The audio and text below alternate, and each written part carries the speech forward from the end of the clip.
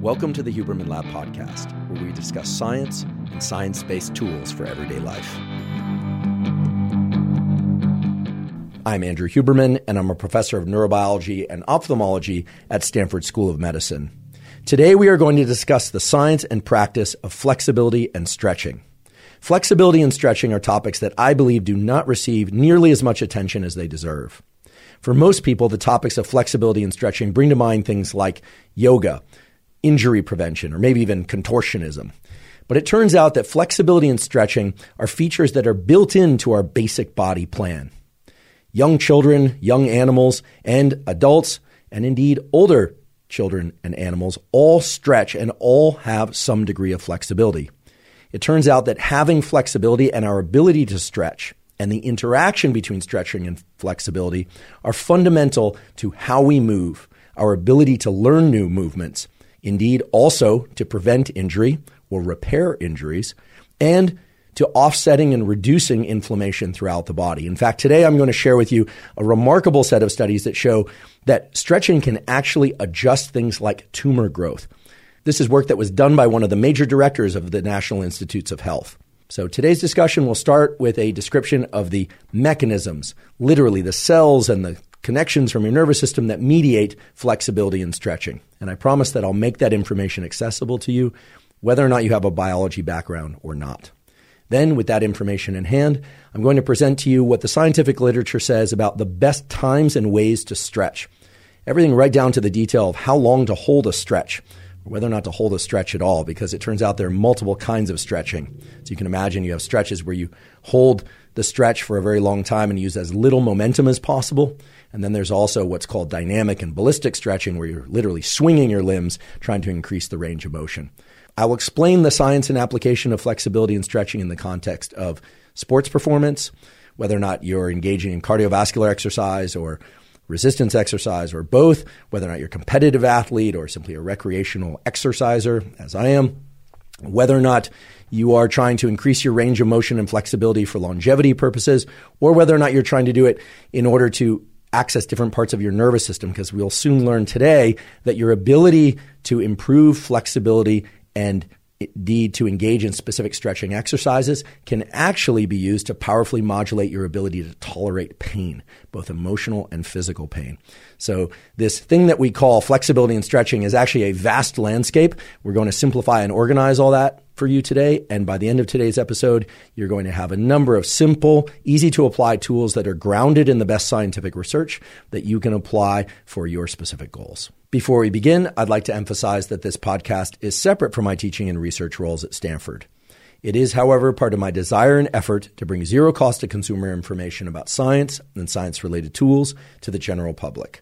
In keeping with that theme, I'd like to thank the sponsors of today's podcast.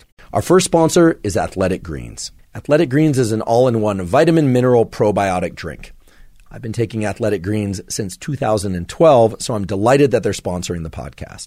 The reason I started taking Athletic Greens and the reason I still take Athletic Greens once or twice a day is that it helps me cover all of my basic nutritional needs. It makes up for any deficiencies that I might have. In addition, it has probiotics, which are vital for microbiome health.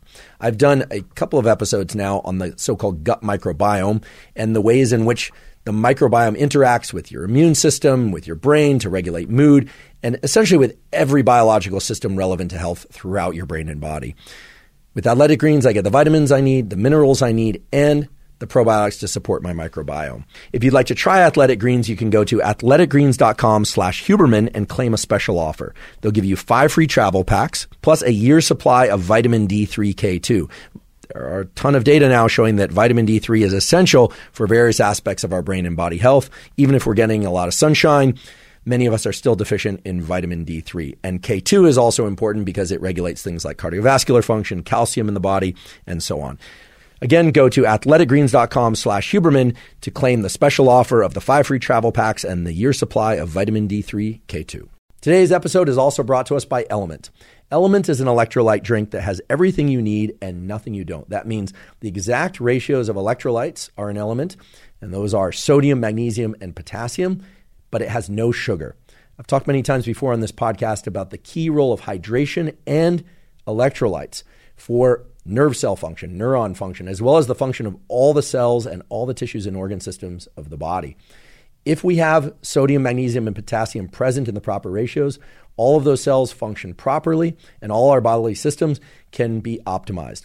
If the electrolytes are not present and if hydration is low, we simply can't think as well as we would otherwise. Our mood is off, hormone systems go off, our ability to get into physical action, to engage in endurance and strength and all sorts of other things is diminished. So with Element, you can make sure that you're staying on top of your hydration and that you're getting the proper ratios of electrolytes. If you'd like to try Element, you can go to DrinkElement, that's lmnt.com/Huberman, and you'll get a free Element sample pack with your purchase. They're all delicious. So again, if you want to try Element, you can go to lmnt.com/Huberman. Today's episode is also brought to us by Waking Up. Waking Up is a meditation app that includes hundreds of meditation programs, mindfulness trainings, yoga nidra sessions, and NSDR, non-sleep deep rest protocols. I started using the Waking Up app a few years ago because even though I've been doing regular meditation since my teens, and I started doing yoga nidra about a decade ago, my dad mentioned to me that he had found an app, turned out to be the Waking Up app, which could teach you meditations of different durations and that had a lot of different types of meditations to place the brain and body into different states, and that he liked it very much. So I gave the Waking Up app a try, and I too found it to be extremely useful because sometimes I only have a few minutes to meditate, other times I have longer to meditate. And indeed, I love the fact that I can explore different types of meditation to bring about different levels of understanding about consciousness, but also to place my brain and body into lots of different kinds of states depending on which meditation I do. I also love that the Waking Up app has lots of different types of yoga nidra sessions. For those of you who don't know, yoga nidra is a process of lying very still but keeping an active mind. It's very different than most meditations. And there's excellent scientific data to show that yoga nidra and something similar to it, called non-sleep deep rest or NSDR, can greatly restore levels of cognitive and physical energy, even with just a short 10-minute session. If you'd like to try the Waking Up app, you can go to wakingup.com/Huberman and access a free 30-day trial. Again, that's wakingup.com/Huberman to access a free 30-day trial.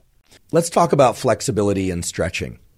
Before we talk about the practices of flexibility and stretching, I'd like to just highlight some of the features that are already built into your nervous system and into your body that allow you to be flexible. Some of us feel tighter than others, sometimes in specific limbs or areas of our body. Some people feel really loose and limber. Some people even have what's called a hyperflexibility. I, for instance, have a relative that can take her fingers and bend them back to the point where they touch her wrist, and it always makes me cringe a little bit, but she can do that without any pain. She seems to have some hyperflexibility in her joints. I do not have that feature. Some of you may find that you are more flexible than others naturally, and some of you might be thinking you don't need to build in additional flexibility. Well, I think by the end of today's episode, you'll realize that almost all of us can benefit from having some sort of understanding about flexibility and having some stretching protocol that we incorporate into our life, if not just for physical performance reasons and for postural reasons, then also for cognitive and mental reasons. And I'll be sure to clarify what all of that means. Right now, I'd like to take a moment and just highlight the flexibility that you already have. For instance, if you were to move your arm behind your torso a little bit and then sort of let go or stop exerting any effort in doing that, you would find that the limb would return more or less to a position next to your torso. At least I would hope so. Now, why is that? Well, it turns out that there are aspects of your nervous system, aspects of your skeletal system, aspects of your muscles, and aspects of the connective tissue that binds all of that together that try and restore a particular order or position to your limbs and your limbs relative to one another. So that reflects a very specific set of processes that it turns out are the same set of processes that you use when you are trying to enhance flexibility and stretching. So I'd like to just take a moment and review the basic elements of nervous system, muscle, connective tissue, and skeletal tissue, bone, that allow for flexibility and stretching.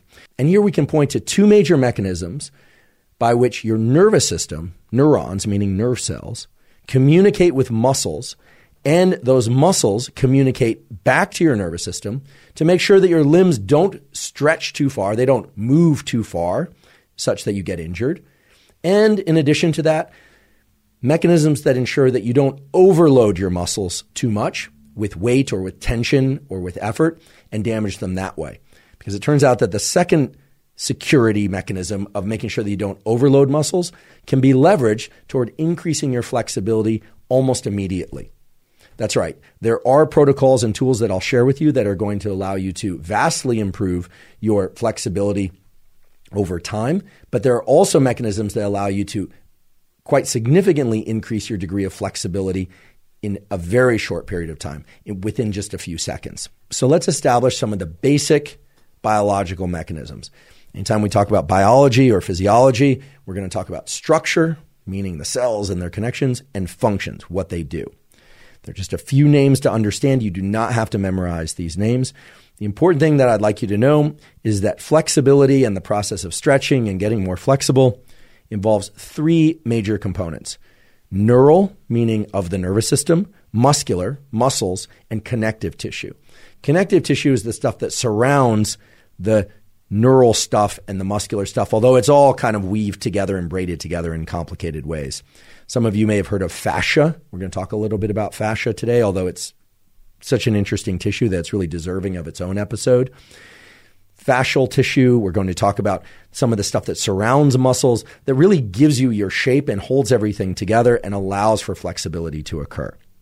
So here's a key thing that everyone should know, whether or not you're talking about flexibility or not. Your nervous system controls your muscles. It's what gets your muscles to contract. So within your spinal cord, you have a category of neurons, nerve cells, that are called motor neurons. To be precise, they are lower motor neurons because they're in your spinal cord. We call them lower to distinguish them from the motor neurons that are in your brain up in your skull. Those lower motor neurons, hereafter, I'll just refer to them as motor neurons. If I want to talk about the other kind of motor neurons, I'll say upper motor neurons. So if I say motor neurons, I just mean the ones in your spinal cord. Those motor neurons send a little wire or set of wires out to your muscles, and that creates what's called a neuromuscular junction, which just means that the neurons meet the muscles at a particular place. Those neurons release a chemical. That chemical is called acetylcholine. Some of you may have heard about acetylcholine before. Acetylcholine also exists in your brain and does other things in your brain. Mainly, it's involved in focus and attention.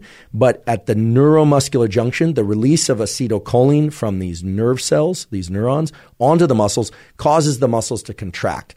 And when muscles contract, they are able to move limbs by way of changing the length of the muscle, adjusting the function of connective tissue like tendons and ligaments.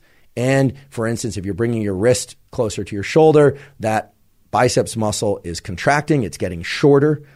I mean, in reality, it hasn't gotten shorter overall. It's just temporarily shorter, of course.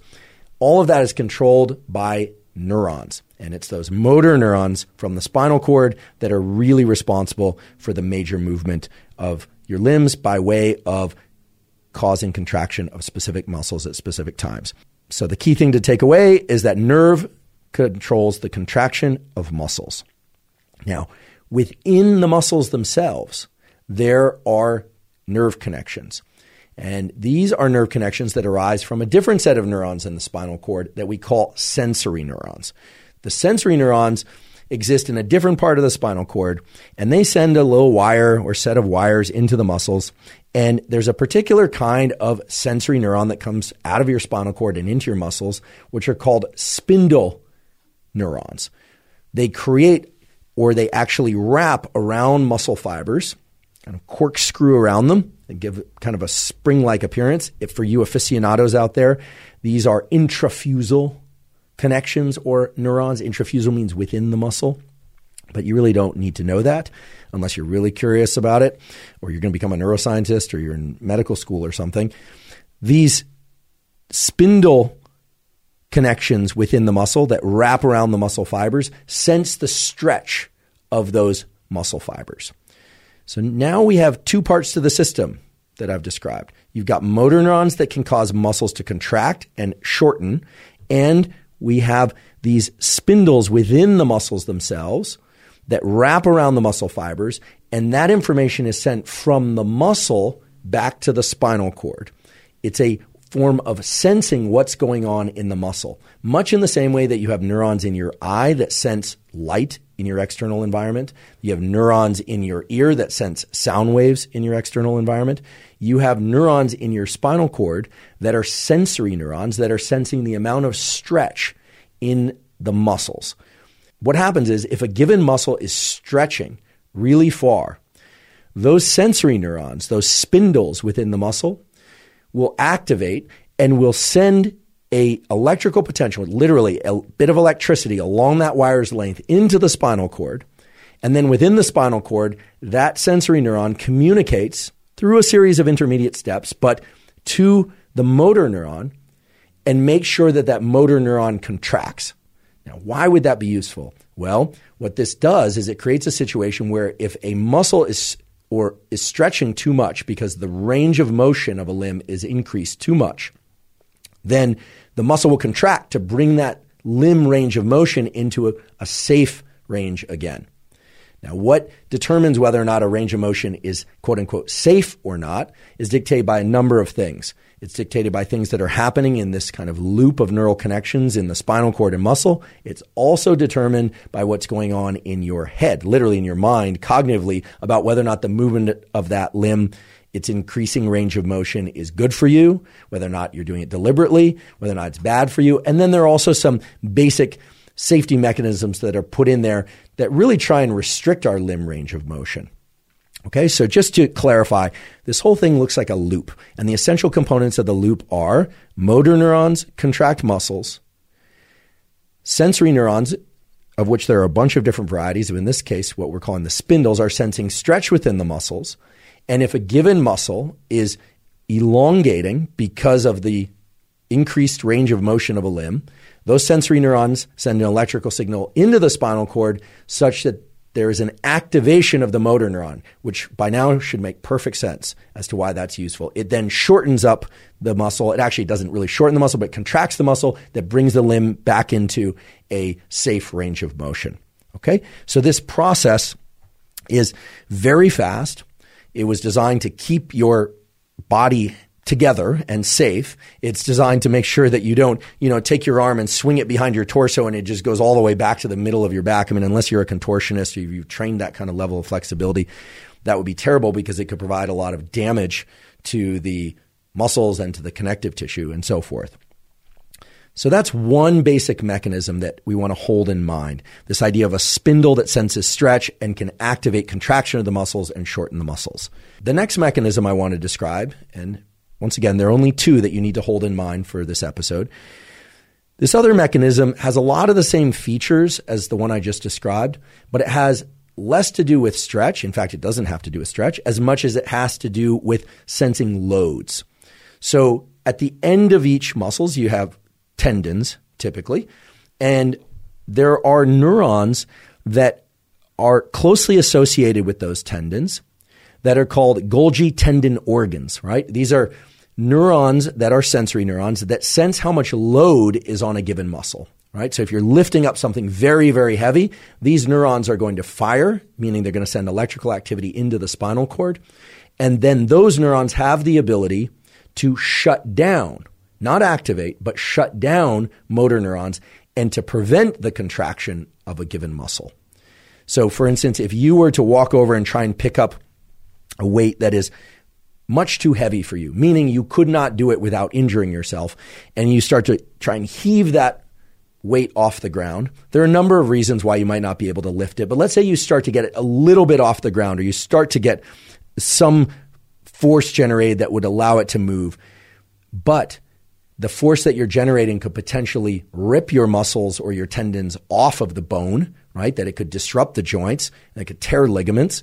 Well, you have a safety mechanism in place. It's these Golgi tendon organs, these GTOs as they're called, that get activated and shut down the motor neurons and make it impossible for those muscles to contract. Okay, so on the one hand, we have a mechanism that senses stretch and can figure out when stretch is excessive, and when this system detects that stretch is excessive, it activates the contraction of muscles.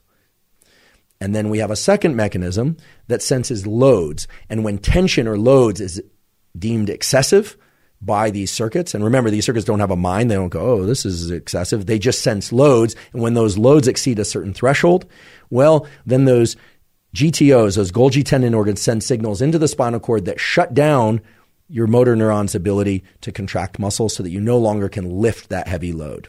So both of these are protective mechanisms, but both of these can be leveraged in a very logical way and in a very safe way in order to increase your limb range of motion. So there are a couple of things I want to point out before going a little bit further into how your nervous system controls flexibility and stretching. And those key points are the following. There are now dozens, if not hundreds, of studies that show that a dedicated stretching practice can improve limb range of motion. Now, for many of you listening, you're probably saying, duh, but I think it's important to point that out, that a dedicated stretching practice can increase limb range of motion. And as you'll soon learn, there are specific mechanisms that can explain that effect. The second point is one of longevity. And when I say longevity, I don't necessarily mean late-stage aging. We all undergo a decrease in limb range of motion unless we do something to offset that decrease.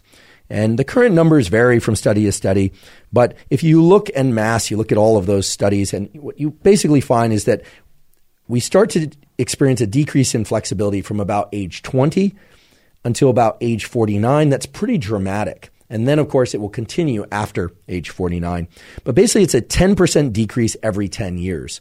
So we could say it's a 1% decrease per year, although it's not necessarily linear. What do I mean by that? Well, it's not necessarily that on your 21st birthday, you are 1% less flexible than you were on your 20th birthday, and it decreases by 1% per year. Some of these changes can be nonlinear. So you can imagine the person who's doing just fine in terms of flexibility between 20 and 30, and then, they get to 32 and suddenly they've lost 5% of their flexibility. Now, of course, there will be a ton of lifestyle factors.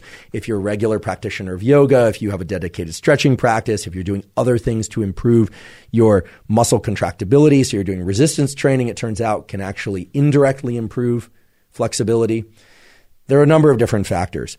But the key point is that maintaining some degree of flexibility and maybe even enhancing range of motion and flexibility is of immense benefit for offsetting injury, provided it's not pushed too far. There are a number of people who have pushed their limb range of motion so far that they experience all sorts of injuries, both acute and chronic injuries. Today, we'll also talk about how to avoid those scenarios. Okay, so we've established that there are mechanisms within the spinal cord, muscles, and connective tissue. Those, remember, it's the motor neurons, the spindles, the GTOs, and, of course, the muscles themselves and connective tissue, tendons, but also other forms of connective tissue, that establish whether or not a limb is going to stay within a particular range of motion or not, and whether or not a limb is going to be allowed by the nervous system to pursue or handle a given load, a given tension. There are also mechanisms that arrive to the neuromuscular system from higher up in the nervous system, from the brain. And those mechanisms involve a couple of different facets that are really interesting, and I think that we should all know about. In fact, today I'm going to teach you about a set of neurons that I'm guessing 99.9% of you have never heard of, including all you neuroscientists out there, if you're out there, and I know you're out there, that seem uniquely enriched in humans and probably perform essential roles in our ability to regulate our physiology and our emotional state. So within the brain, we have the ability to sense things in the external world, something we call exteroception, and we have the ability to sense things in our internal world, within our body, called interoception. Interoception can be the volume of food in your gut, whether or not you're experiencing any organ pain or discomfort, whether or not you feel good in your gut and in your organs. That's actually kind of feeling, I feel great, I feel sated, I feel relaxed. Those are all different forms of interoception.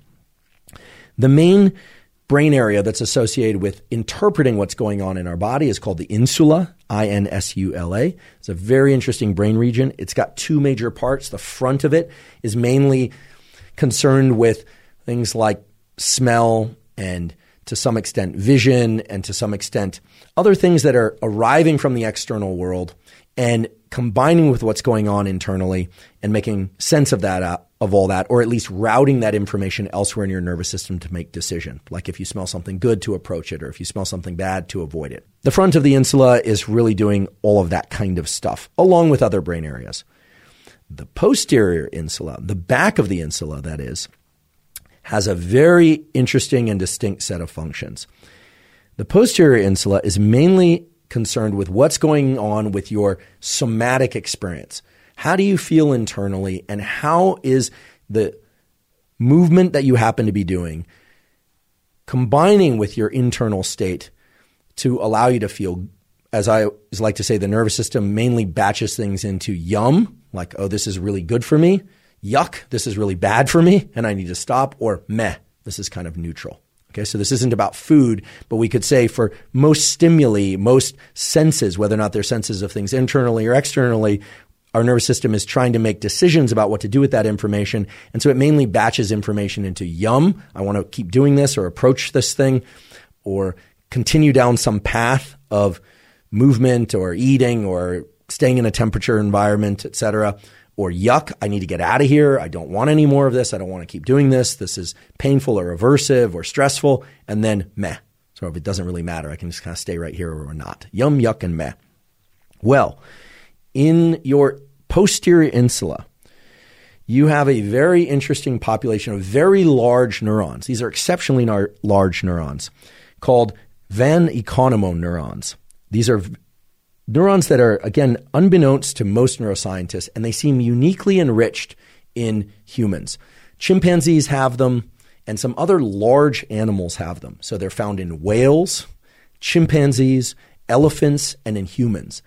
But even though we are much smaller than most whales, and even though we are much smaller than most elephants, I mean, remember there are baby elephants. As far as I know, they haven't bred up like mini elephants yet. They seem to have a teacup version of pretty much every dog breed. You can look that up. I certainly have mixed feelings about this notion of trying to downsize everything to the point where you could kind of like the pocket-sized bulldog, I think someday will arrive. I'm not a fan of that kind of downsizing of different breeds.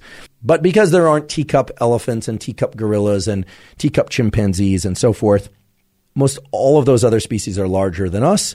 They have these Van Economo neurons, and we have these Van Economo neurons, but we have in upwards of 80,000 of these things in our posterior insula. These other species tend to have somewhere in the range of 1,000 to maybe 10,000 or so.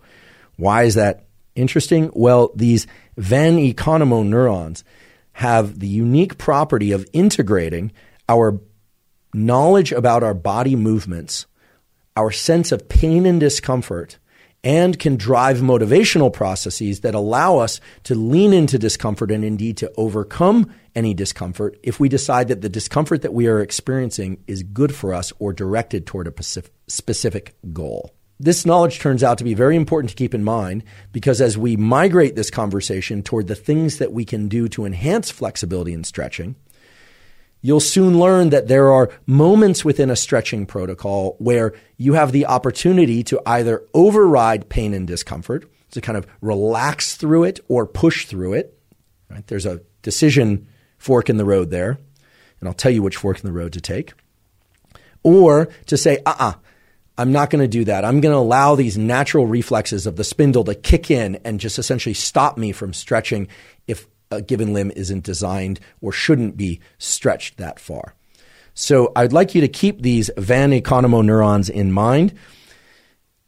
I should mention they're named Van Economo because the guy, Constantine Van Economo, that discovered them at the end of the 1800s, early 1900s, decided to name them after himself, as many scientists do, or certainly the neurologists and physicians are famous for naming things after themselves. These Van Economo neurons turn out to be very important to keep in mind as we embark on our exploration of what sorts of stretching practices can be best applied to increase flexibility. Because whether or not you undertake a mild, moderate, or intense flexibility training, you will no doubt encounter a scenario at some point where you will have to ask yourself, do I quote unquote relax into this stretch, or do I try and push through just a little bit of discomfort? And I'll explain how to gauge that decision in a very specific and ideally safe way. And I'll give you some tools that will allow you to make that decision in the way that best preserves the integrity of those neural circuits that I described earlier and can keep you safe. These Van Economo neurons sit in the exact position that one would want to be able to evaluate what's going on in the body, in particular what's going on in terms of limb movements, how that relates to our feelings of discomfort. And then there's the other aspect of these Van Economo neurons, which is that these Van Economo neurons are connected to a number of different brain areas that can shift our internal state from one of so-called sympathetic activation. So this is a pattern of alertness and even stress, sometimes even panic, but typically alertness and stress, to one of so-called parasympathetic activation, to one of relaxation. Oftentimes you'll hear that stretching should be done by relaxing into the stretch. Well, what does it actually mean to relax into the stretch? Well, these Van Economo neurons sit at this junction where they're able to evaluate what's going on inside our body and allow us to access neural circuitries by which we can shift our relative level of alertness down a bit or our relative level of stress down a bit, and thereby to increase so-called parasympathetic activation and to literally override some of those spindle mechanisms, even the GTO mechanisms, but especially the spindle mechanisms at the neuromuscular and musculospinal junction. And in that way, gently, subtly override the reflex that would otherwise cause us to contract those muscles back. The reason that's possible is because your brain has those other kinds of motor neurons, the upper motor neurons, that can both direct, meaning control, and can override lower motor neurons. I'll give you a brief example of this that you've already done in your life and that we all have the capacity for. What I'm referring to is the monosynaptic stretch reflex. This is something that every first-year neuroscience graduate student learns, which is that if you were to step on a sharp object with a bare foot, you would not need to make the decision to retract your foot. You would automatically do that, provided you have a healthy nervous system. There are mechanisms in place that cause the retraction of that limb by way of ensuring that the proper muscles contract and other muscles do not contract. In fact, that they fully relax. Okay. So in the case of stepping on a sharp object, like a piece of glass or a nail or a tack, you would essentially activate the hip flexor to lift up your foot as quickly as possible. In doing so, that same neural circuit would activate a contralateral, meaning opposite side of the body circuit, to ensure that the leg, the foot that's not stepping on the sharp object, would do exactly the opposite and would extend to make sure that you don't fall over. All of that happens reflexively. It does not require any thought or decision making. In fact, humans without any neocortex, literally, who are decerebrate, or an animal that doesn't have, and when I say decerebrate, I mean lack of cerebral cortex, they can perform that because it's all controlled by circuits that are basically below the brain and in the spinal cord. There's a little bit of activation of circuits in the kind of deeper parts of the brain, but basically you don't need to think or decide in order to do that. However, if your life depended on walking across some sharp objects, let's say, let's make it a little less dramatic so it's not like the Die Hard movie or something where he has to run barefoot across the glass, although that's a pretty good example of what I'm describing here.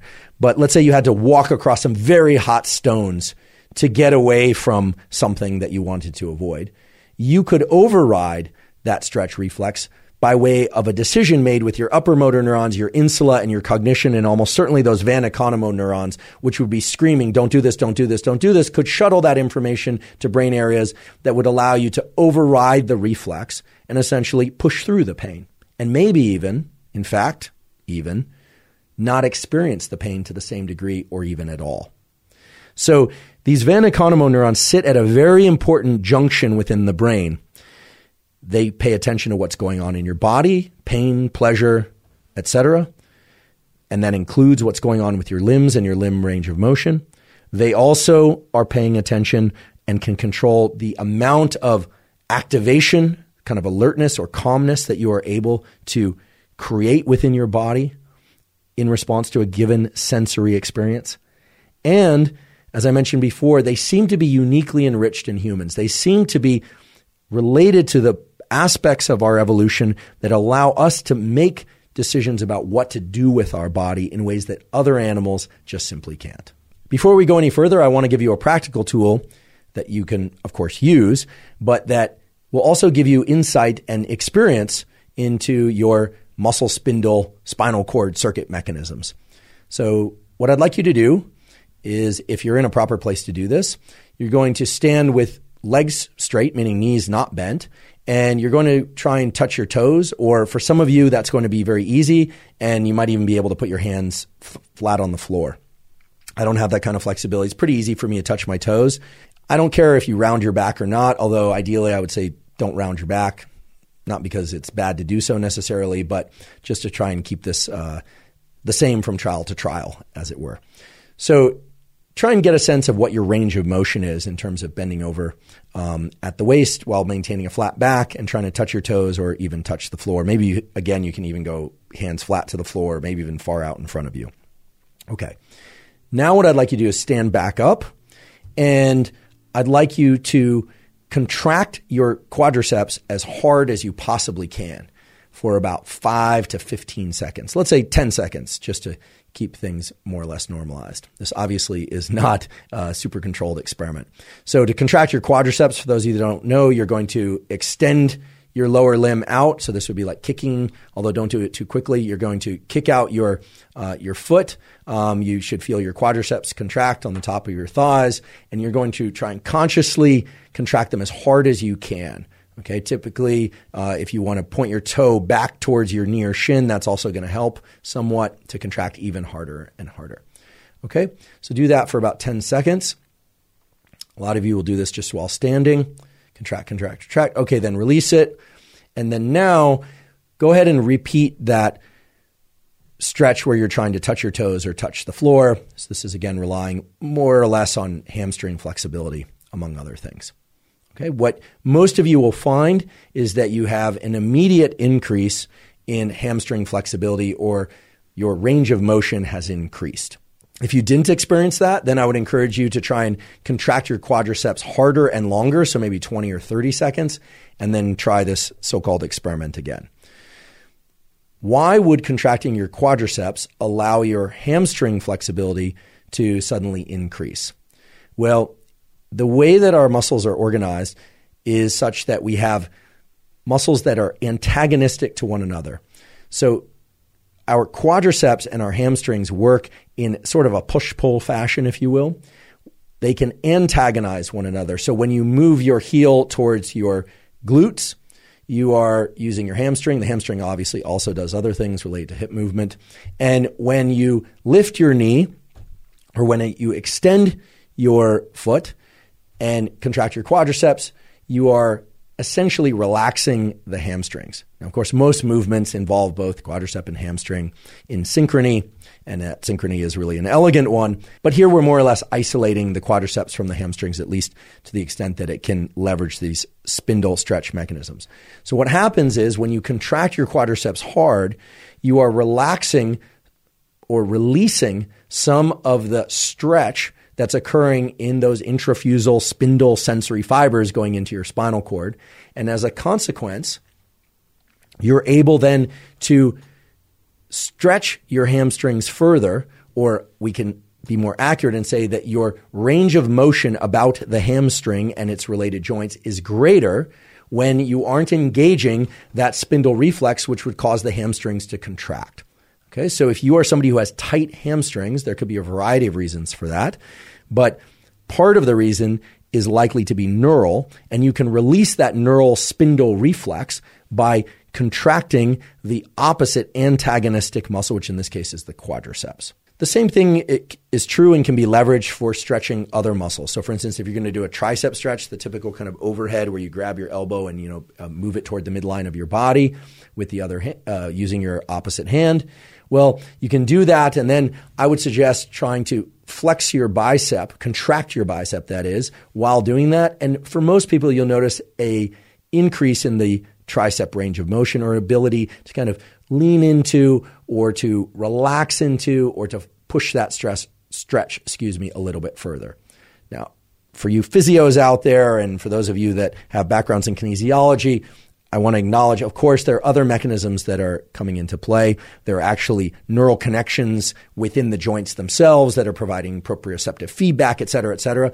But this is simply to illustrate that part of our range of motion is determined by these spindle mechanisms that I spent some time focusing on earlier. And indeed, this approach can be leveraged toward creating increased limb range of motion, not just for the hamstrings, but for your quadriceps. So for instance, if you have tight quadriceps, you can do the opposite. You can contract your hamstring very intensely for, let's say, 10 seconds or 20 seconds or 30 seconds. So that would take some conscious effort of bringing your heel up towards your glutes. You could do that in a way that you're really trying to contract those muscles hard. You'd have to use some deliberate hamstring activation there, meaning you have to use those upper motor neurons and the other aspects of your upper brain power, as it were, to try and really contract your hamstrings as intensely as possible. Then you would relax that. And then you would do your quadricep stretch again. And if you did a pre-hamstring contraction measurement of your quadricep flexibility, and then you did a post-hamstring contraction measure of your quadricep flexibility, almost certainly you would find that that flexibility had increased. Now, of course, the muscle really didn't change much. The tendons didn't change much. What changed was the patterns of neural activation that were restricting you from, in the first case, stretching your hamstring, or having to be more accurate, we should say, to having a certain range of motion about the hamstring and its related joints. And those brake mechanisms were removed. And of course, then when you contract your hamstring, you're removing some of the neural brakes, the spindle acting as a brake and inhibiting that quadricep range of motion. Okay, so you can imagine this, and in fact, you can apply this for any number of different muscles.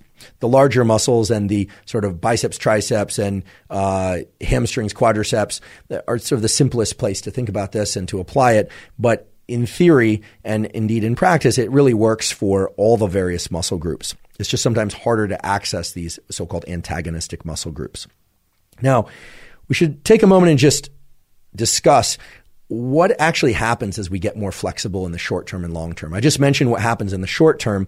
Clearly, those don't involve lengthening of the muscles. It's not like the muscles slide along the bones or that the tendons really stretch out that much more than they had prior to that kind of exercise. But it is the case that if people stretch consistently over a given period of several weeks or more, that there are changes in the muscles. This gets a little bit tricky in terms of nomenclature, and I just want to highlight that because I think that a number of people get frustrated and confused, in fact, when we talk about muscles getting longer. You know, the whole concept of a muscle getting longer isn't really in keeping with reality, but there are elements within the muscles that can change their conformation. So to get a little bit detailed here, and we won't spend too much time on this, but I just want to acknowledge this for those of you that are interested in neuromuscular physiology and how it relates to flexibility. You know, you have your muscle fibers, and then you have your so-called myofibrils. So you can imagine kind of a single fiber. That fiber, of course, will get input from those motor neurons. And then within those fibers, you have what are called sarcomeres. And you can kind of think about sarcomeres as little segments, kind of like the segments of bamboo. If you ever look at bamboo, it's not just one big stalk. It's got those little outpouchings along the way that kind of break up what would be just one big stalk of bamboo into different segments, but they're all connected. The sarcomeres are somewhat like that. And within the sarcomeres, you have a couple of different components. One thing is called myosin, which is like a thick layer, and then the other is actin. And those are interdigitated, as we say. They're kind of connected to one another, kind of like if you were put your fingers together from your two hands. If you're going to put your fingers in between one another, that's interdigitated, literally interdigitated in this case. So pun intended. And the myosin and actin kind of move relative to one another, and they have a lot to do with your ability to contract muscles. When we stretch muscles, when we go through a stretching practice, there are a number of things that change, some neural, some related directly to connective tissue, but also it appears from really nice work, mainly done from McGill University, I'll provide a link to a couple of these studies if you want to dig in there more deeply, that change the conformation, the relative size and spacing of some of these things like sarcomeres and the way that myosin and actin kind of work together. But we don't want to think of muscles as lengthening. We can, however, think about the resting state of a muscle being slightly different or indeed very different than the resting state of a muscle of somebody or of a limb that has not undergone regular flexibility training. So that's as much time as I want to spend on that, because we could spend an entire hour getting right down into the details. But I do want to emphasize, however, that muscles have different parts. They have fibers, they have sarcomeres, they have myosin, they have actin. But the idea of making our muscles longer, that reflects a number of processes that occur basically within an existing muscle length. The length of our muscle bellies and where our insertions are relative to our connective tissue in our limbs is genetically determined, right? Some people have, for instance, a bicep that goes all the way from the crook of their elbow up to their shoulder, right? And some people can, if they were to put their arm at a 90-degree angle, could put 2 or 3 fingers between their bicep and their elbow. They have we can say a shorter bicep, relatively shorter. Now, the reason I mention these highly detailed cellular mechanisms is because as we start to embark on different protocols for using stretching to increase flexibility and range of motion, we need to ask ourselves, what is preventing our ability to extend range of motion? Is it the spindle, right? Is it because the muscle is stretching too much? Oftentimes it can be because of that, and or because of a sense of pain, or simply a sense that the muscle is not in a position that it's been in before that's unrelated to pain or to spindle activation. And oftentimes it can be related directly to these changes in the conformation of myosin and actin and within the context of the sarcomeres. Now, of course, you can't peer into or sense your individual sarcomeres.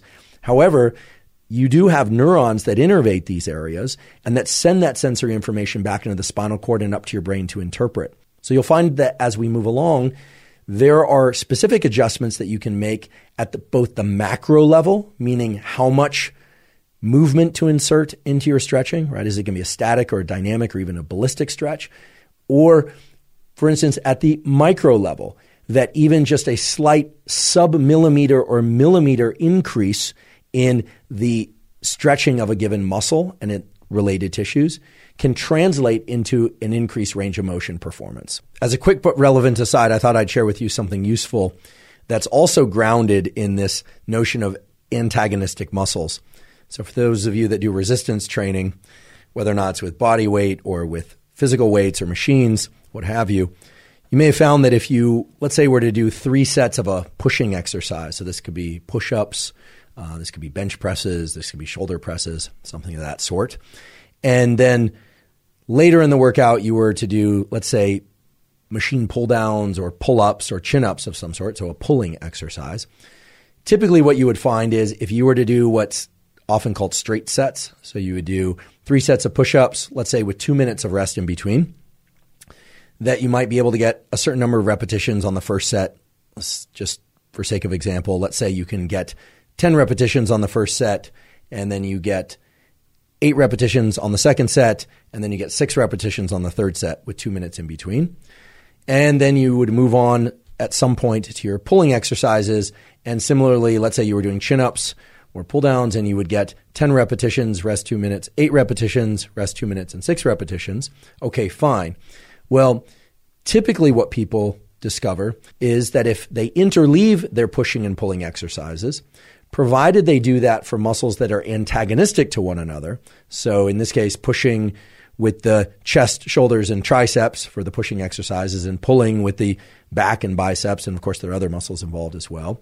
But because those muscle groups are at least in part antagonistic to one another, what people often find is that if they were to, say, do their pushing set, get 10 repetitions, then move to a pulling set after just, say, 60 seconds and perform that pulling set, then go back to the pushing set, then go back to a pulling set, push, pull, in other words, interleaving their sets, even if they were to maintain the same amount of rest between sets of pushing and sets of pulling, what they discover often is that the drop in the number of repetitions that they get is somewhat offset. So rather than get 10, 8, 6, as it were with the straight sets, it will be 10, 9, 8.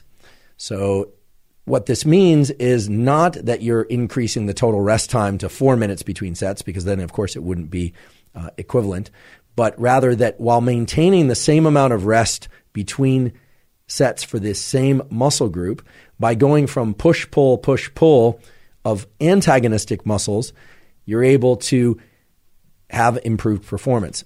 And the reason for that has everything to do with what we were describing before, which is that typically if you were to do push, set, rest, push, set, rest, push, set, rest, well, in between those sets, and in fact, actually during those sets of pushing, the pulling muscles that would be involved in the chin-ups or pull-downs, et cetera, are actually relaxing, or at least are being released of some tension, including the activation of the spindles, among other things. So that's a long-winded way of saying that interleaving push and pull of antagonistic sets can leverage some of the same neural circuits that we're talking about leveraging for sake of increasing flexibility. Now, I offer this to you as a tool that you can try. One of the challenges with using this tool, however, is that you often have to occupy multiple sites within the gym. If you're doing this at home and you have your own gym, that's one thing. If you're doing this in a gym where you have multiple pieces of equipment, well, then you become that person who has essentially taken over some small corner or multiple corners or machines within the gym. And oftentimes you'll find that you'll walk back to a machine or you'll walk back to a given resistance exercise and someone has now taken it over and the whole thing can be thrown off. So it takes a little bit of orchestrating in order to do properly. But in general, what people find is that this can allow you to enhance performance overall of these individual movements, again, while maintaining the same amount of rest. And even if you choose not to do this, I encourage you to pay attention to this as a concept, because again, it's leveraging this idea of antagonistic muscles, flexors and extensors, antagonistic neural relationships between the spinal cord mechanisms that control one set of muscles and activating those muscles, allowing the opposite antagonistic muscle to relax and therefore to perform better on its next set. So now I'd like to shift to the question of what types of stretching can and should we do to increase limb range of motion? If our goal is to do that in the most efficient way possible, because I realize that most people don't have endless amounts of time to dedicate to a stretching practice. And even for those of us that do, I'm sure that you want to get the most outcome for a given effort. And what are the modes of stretching that are going to allow us to increase our flexibility and limb range of motion most safely? Now, there are a number of different types of stretching or methods of stretching. Broadly defined, we can describe these as dynamic, ballistic, static, and what's called PNF stretching. PNF stands for proprioceptive neuromuscular facilitation, and it involves and leverages many of the mechanisms that I described to you earlier. The first two that I mentioned, dynamic and ballistic stretching, both involve some degree of momentum and can be distinguished from static and PNF type stretching. Now, to distinguish dynamic stretching from ballistic stretching, I like to focus on this element of momentum. Both involve moving a limb through a given range of motion. In dynamic stretching, however, it tends to be more controlled, less use of momentum, especially towards the end range of motion. Whereas in ballistic stretching, there tends to be a bit more swinging of the limb or use of momentum. So I invite you to visualize what dynamic and ballistic stretching might look like in your mind. You can even try it if it's safe for you to try it. You could imagine swinging your arm up overhead as much as possible and bringing it down. I'm doing this because I'm seated. It's kind of a ridiculous movement to do while seated or perhaps at all. But for instance, you can see dynamic and ballistic stretching anytime someone, for instance, is holding on to something with one arm or maybe not holding on and swinging out their foot. So essentially getting movement about the hip joint. And you'll notice that some people raise it up and pause it and bring it down. That's one form of dynamic stretching, whereas others will swing it up and sort of let it carry itself a bit further due to the momentum at the top of the movement and then just let it drop back down or maybe even control the descent. There is an enormous range of parameter space here or variables that one could imagine. And there's just simply no way that we could subdivide all those. But again, dynamic and ballistic stretching both involve movement. So we have to generate some force in order to create that movement. Ballistic stretching involving a bit more momentum or sometimes a lot more momentum, especially at the end range of motion. Now, both of those are highly distinct from static stretching, which involves holding the end range of motion, so minimizing the amount of momentum that's used.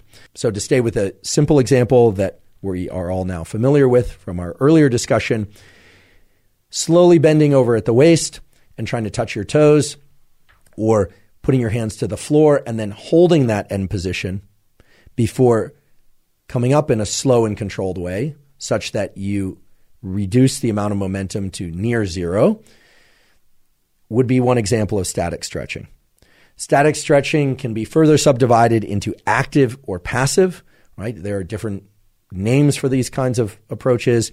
You can hear about the Anderson approach or the Janda approach. You can look these sorts of things up online. And again, people tend to name things after themselves. So some of these are proprietary related to specific programs. I'm not focusing on those. Others come to be named after the physiologists or the practitioners that initially popularized them. As is always the case, there's always a naming and renaming and claiming of territory with these things. For the time being, I'd like to just emphasize that static stretching can be both active, where there's a dedicated effort on the part of the stretcher, you, to put force behind the hold to kind of extend, or literally to extend the range of motion. And then there's also passive static stretching, in which it's more of a relaxation into a further range of motion. And that can be a subtle distinction. And there are other ways in which we can further distinguish active and passive static stretching. But nonetheless, static stretching involves both those types of elements, active and passive, but is really about eliminating momentum. And then there's the PNF, the proprioceptive neuromuscular facilitation. And proprioception has several different meanings in the context of neuroscience and physiology. To just keep it really simple for today, proprioception involves both a knowledge and understanding of where our limbs are in space and relative to our body, typically relative to the midline. So the brain is often trying to figure out where are our limbs relative to our midline down the center of our body. And we know where our limbs are based on so-called proprioceptive feedback. So that's feedback that comes from sensory neurons. Right? Now you know what sensory neurons that are essentially monitoring or responding to events within the joints, the connective tissue, and the muscles, and within the deep components of the muscles, like the spindle reflex, and within the tendons, like the GTO, the Golgi tendon organ. So PNF type stretching leverages these sorts of mechanisms, these neural circuits, by way of, for instance, you would lie on your back, and if your goal is to increase your hamstring flexibility and the flexibility and range of motion of other related muscle systems, you might put a strap around your ankle and pull that muscle, or I should say, that limb towards you. You're not going to pull the muscle towards you. You're going to pull that limb, your ankle towards you, to try and get it sort of back over your head, and then progressively relaxing into that, or maybe even putting some additional force to push the end range of motion and then relaxing it, and then actually trying to stretch that same limb or increase the limb range of motion without the strap, right? Sometimes these are assisted by other people. So people will even use loads. Sometimes they'll even use machines. There are a number of different apparati that have been designed for this. Sometimes it'll involve a training partner. There's a huge range of PNF protocols, and those protocols can be done both by oneself, with or without straps, with machines, with actual weights, or with training partners. If you're interested in the variation of exercises to, say, target your hamstrings versus your quadriceps versus your shoulders versus your chest muscles, etc., your neck muscles, and so on, there is an enormous range of information on dynamic, ballistic, static, and PNF stretches for all the various muscle groups. And I should say there are some excellent books on those topics. There are also some excellent videos on YouTube and elsewhere. Nowadays, it's pretty easy to find exercises that allow you to target specific muscle groups. Again, I encourage you to be safe in how you approach this. And I would encourage you also to pay attention to the information that soon follows as to what sorts of protocols one would use to apply those exercises. But the number of exercises and the availability of those exercises for targeting different muscle groups with these 4 different kinds of stretching is both immense and, fortunately, thankfully, immediately accessible to all of us, often at zero cost. So specific exercises to target specific muscle groups aside, we've now established that there are 4 major categories of stretching, or at least those are the 4 major categories I'm defining today. And we can further divide those categories into which are the ones that are going to be most effective for increasing range of motion in the long term, not just in one individual session. And there have been a number of studies exploring this. I can list out at least 4, and we'll put those 4 as a kind of a cluster under one heading in the show note captions that arrive at essentially the same answer, which is that for increasing limb range of motion, it does appear that static type, including PNF, but static type stretching is going to be more effective than dynamic and ballistic stretching. So, at least to my mind, this is good news. Why is it good news to me? Well, while dynamic and ballistic stretching can be immensely useful for improving performance of specific movements, in particular in the context of particular sports like tennis or in sprinting or frankly for any sport, they do carry with them a certain amount of risk because of the use of momentum. So you don't need to be highly trained in order to perform them. In fact, there is a place, and we will describe, when one would want to apply dynamic or ballistic stretching. I'll just give it away for now. I think that most physios out there, and certainly the ones that I spoke to, Dr. Andy Galpin, Dr. Kelly Starrett, and a few others, point to the fact that doing some safe dynamic and ballistic stretching prior to, say, a resistance training session, or maybe even prior to a cardiovascular training session, can be useful, both in terms of range of motion effects and in terms of neural activation effects. I don't want to use the words warm up because warming up is typically associated with increasing core body temperature, as it should be. But for engaging the neural circuits and becoming familiarized with the neural circuits that you're about to use in other movements, while also increasing the range of motion of the joints involved in those movements so that you can perform them more safely and more confidently. So I'm certainly not saying, I'm certainly not saying that dynamic and ballistic stretching are not useful. They absolutely are. But in terms of increasing limb range of motion in the long term, of truly becoming more flexible as opposed to transiently more flexible, static stretching, which includes PNF, appears to be the best route to go. So if your goal is to increase your limb range of motion for a given muscle group, or perhaps for all muscle groups, although you can imagine that would be pretty tough. I mean, you're not going to spend time, I could imagine, working on your tongue muscle control or neck muscle control and every muscle control. But most of us want to reduce so-called tightness, in air quotes, and increase limb range of motion for certain muscle groups. And it appears that the best way to do that is going to be static stretching of some kind, which raises the question of how often to do that static stretching and how long to hold those static stretches. And we can also ask the question, we should ask the question, where to hold those static stretches. Is it always a good idea to hold those static stretches at the end or the point of maximal range of motion? We're going to address that now. There's some terrific science around this. A slightly older study, but nonetheless a powerful one because it provided a foundation for a lot of subsequent work, which basically served to just confirm the answer they got here, is a study from Bandy et al. And the title of this study is The Effect of Time and Frequency of Static Stretching on the Flexibility of the Hamstring Muscles. It's a study involving 93 subjects, so 61 men, 32 women, ranging in age from 21 to 39 years. It's a pretty broad demographic, who had limited hamstring muscle flexibility, here I'm paraphrasing, and randomly assigned to one of 5 groups.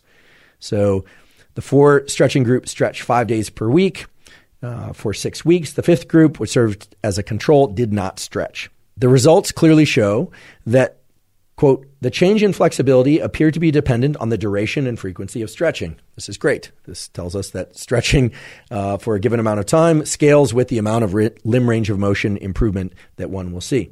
There were many interesting findings within this study, but the one that I'd like to highlight most is, quote, "The results of this study suggest that a 30-second duration is an effective amount of time to sustain a hamstring muscle stretch in order to increase range of motion.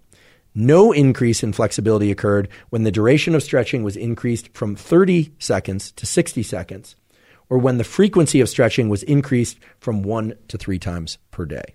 Okay, so now we're starting to lay down some parameters. What this study reveals and what subsequent studies tell us, and we will get into those subsequent studies, is that ideally one would do static stretches that are held for 30 seconds. Perhaps more in certain instances, and I'll explain when that can be useful. But here, holding those stretches for more than 30 seconds did not turn out to be additionally useful.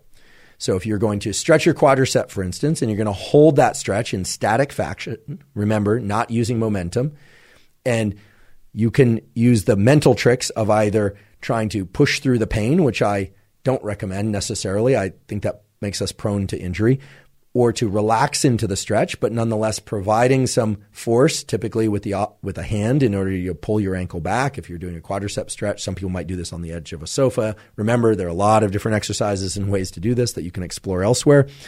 Well, holding that static stretch for 30 seconds appears to be sufficient to stimulate an increase in limb range of motion over time. Again, these are protocols that were used repeatedly over time, and we'll talk about how often to repeat them in order to get maximal effect. But 30-second holds for static stretches is the number that I think we want to focus on and that most of us are going to want to utilize. So now let's explore how many sets of static stretching one ought to do in order to get a maximum range of motion improvement while not placing us into a system that's going to create injury, nor a situation where we have to be constantly stretching throughout the day, because again, most of us don't have time to do that. This issue of sets is an important one. In the context of cardiovascular exercise, we've talked about the data that support the fact that doing at least 150 and ideally as much as 200 minutes per week of zone 2 cardiovascular exercise is very useful for cardiovascular health and for other aspects of health. And of course, there are other aspects of cardiovascular exercise that can be layered onto and into that can be useful, like 90-second maximal sprints, et cetera. Discussed this a lot in the episode with Dr. Andy Galpin and on our episode about endurance. And we also talked about sets in the context of strength and hypertrophy building muscle size and or strength in the episode about that, and in particular in the episode with Dr. Andy Galpin. And there we could also arrive at some specific parameters. And it's going to vary, of course, between individuals, depending on how hard you train, whether or not you take sets to failure, your repetition range, et cetera. But in the context of strength and hypertrophy building, we arrived at approximately 6, maybe as many as 10 sets per week per muscle group. Some of that work is done as direct work to a given muscle group. Some of that work is indirect. So doing certain pulling exercises, of course, will target the latissimus dorsi muscles, but also the biceps. So that doesn't necessarily mean you have to do 10 sets for the biceps and for the lats. Sometimes you're getting some indirect work, et cetera. All of that was delineated in the episode with Dr. Andy Galpin. And we arrived at those numbers of sets according to the same criteria that we will apply here. What is the minimum number of sets both to maintain and to improve a given mode of performance, strength and hypertrophy or cardiovascular health? Again, to either maintain or improve. And we can do the same thing for improving or maintaining range of motion. Because as I mentioned earlier, the data point to the fact that if we don't do some dedicated work to improve range of motion over time, we will lose our flexibility and limb range of motion over time, just by virtue of the fact that we're not doing anything to offset that. So whether or not you want to maintain, reestablish, or gain limb range of motion, static stretching of holds of 30 seconds appear to be best. Now the question is, how long should you do that? And how many sets should you do that? And how many times a week should you do that? And to answer those questions, I'm going to turn to what I think is a really spectacular review. This was a review that was published in the year 2018, so it's fairly recent. First author, Erwin Thomas. Last author, Palma. We will put a link to this in the show note caption. The title of the paper is The Relation Between Stretching Typology and Stretching Duration, the Effects on Range of Motion. It's a very straightforward title. This is a review article that explored a number of different studies had criteria for whether or not those studies could be evaluated, and in the context of the questions here, had some quality standards and some other standards that they applied, and basically winnowed down a large collection of studies to a remaining 23 articles that were able to be considered, quote, eligible and included in the quantitative synthesis done here. So key points from that quantification and synthesis done in this paper. First of all, and I quote, all stretching typologies showed range of motion improvements over a long-term period. However, the static protocols showed significant gains with a p-value less than 0.05, which means a probability that cannot be explained by chance alone when compared to ballistic or PNF protocols. So again, what we're hearing is that static stretching is the preferred mode for increasing limb range of motion, although here they make the additional point that static stretching might even be superior not just to ballistic stretching, but also to PNF protocols. Because before, as you may recall, there was a distinction between ballistic and dynamic and static and PNF. And so here it appears again that static stretching is sort of rising to the top of the list as the optimal approach relative to all other stretching approaches, at least in the context of increasing limb range of motion. The authors go on to say, time spent stretching per week seems fundamental to elicit range of movement improvements when stretches are applied for at least or more than 5 minutes per week. Okay, this is critical. This is not 5 minutes per stretch. Remember, 30 seconds per static stretch, but at least 5 minutes per week. Whereas the time spent stretching within a single session does not seem to have a significant effects for range of motion gains. If this is getting confusing, I'll make sure that you soon understand exactly what we can export from these conclusions. The data indicate that performing stretching at least 5 days a week. Now, some of you may already be groaning. For at least 5 minutes per week. Okay, so 5 days per week, that's a lot, but at least 5 minutes per week, 5 minutes per week is not that much. Using static stretching may be beneficial to promote range of motion improvements. Okay, I've read this study in detail now. They highlight again the reduction in flexibility that occurs from 20 to 49 years of age and so on, how acute bouts of short-term stretching up to 3 weeks can improve stretch tolerance. I think that's a key point, that in the short term, the first 3 weeks of embarking on a stretching and flexibility program, much of the improvements come from the short-term neural improvements that we talked about before of inhibiting the spindle reflex and so on, and also a stretch tolerance, a comfort with doing the movements, and maybe even a comfort in overriding some of the pain mechanisms. I'll talk a little bit more about that in just a bit, and the particular utility of yoga, something that I don't often practice, but that after reading this article that I'll mention in a little bit, I'm considering perhaps taking up some form of yoga protocol. Now, I've already highlighted some of the key takeaways from the study, namely that we need to get at least 5 minutes per week of static stretching per muscle group. And based on the previous paper that we talked about, we need to divide that 5 minutes into sets of 30 seconds each. And as I mentioned earlier, it doesn't seem to be the case that you can do all of that in one day, unfortunately. It does seem important that the frequency of stretching practice distributed throughout the week is important.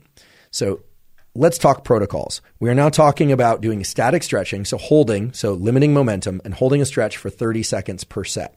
We're talking about trying to achieve 5 minutes per week of those static holds, but that we can't do it all in one session because the frequency of sessions distributed throughout the week correlates with the improvements in limb range of motion.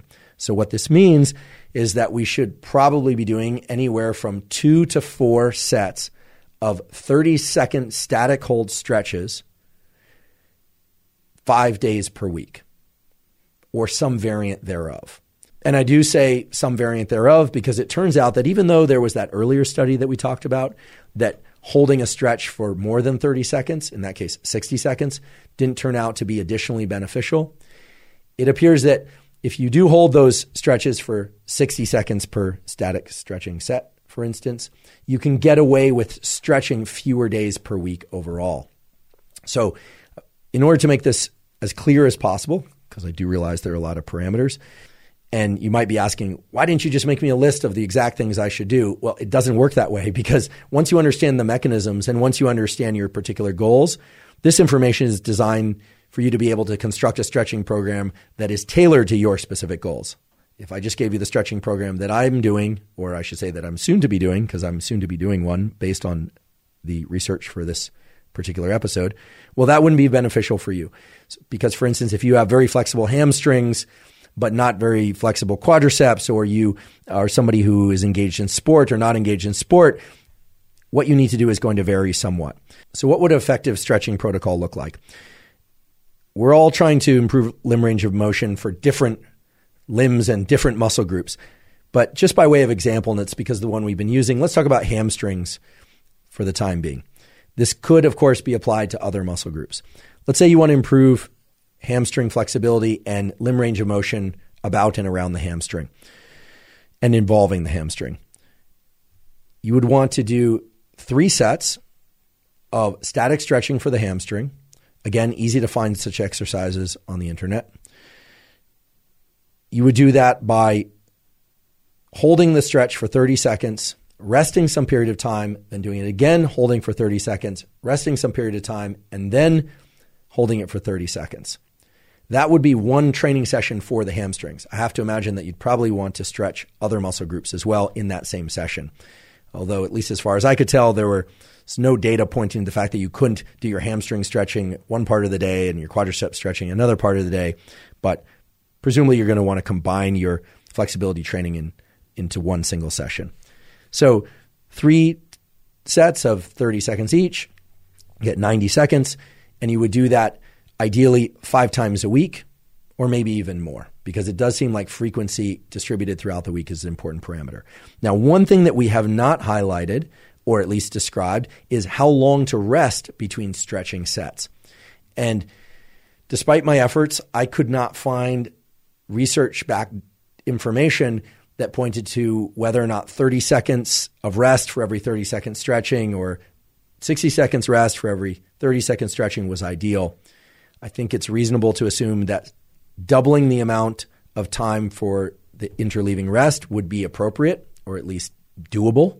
If anyone out there has knowledge about rest between stretching sets and has some physiology or some biology or some experiential information as to why a given ratio of duration of static stretch to rest in between static stretch sets ought to be used, please put it in the comments on YouTube. That'd be a terrific way for us to get that information. I'd love to do any follow-up to links that you provide and so on. But now we're starting to build into a protocol that is backed by the scientific data. 3 sets of 30 seconds of holds done 5 times or maybe even 6 times per week. One thing that did show up in my exploration of the peer-reviewed research is this notion of warming up for all this. We haven't talked about that yet.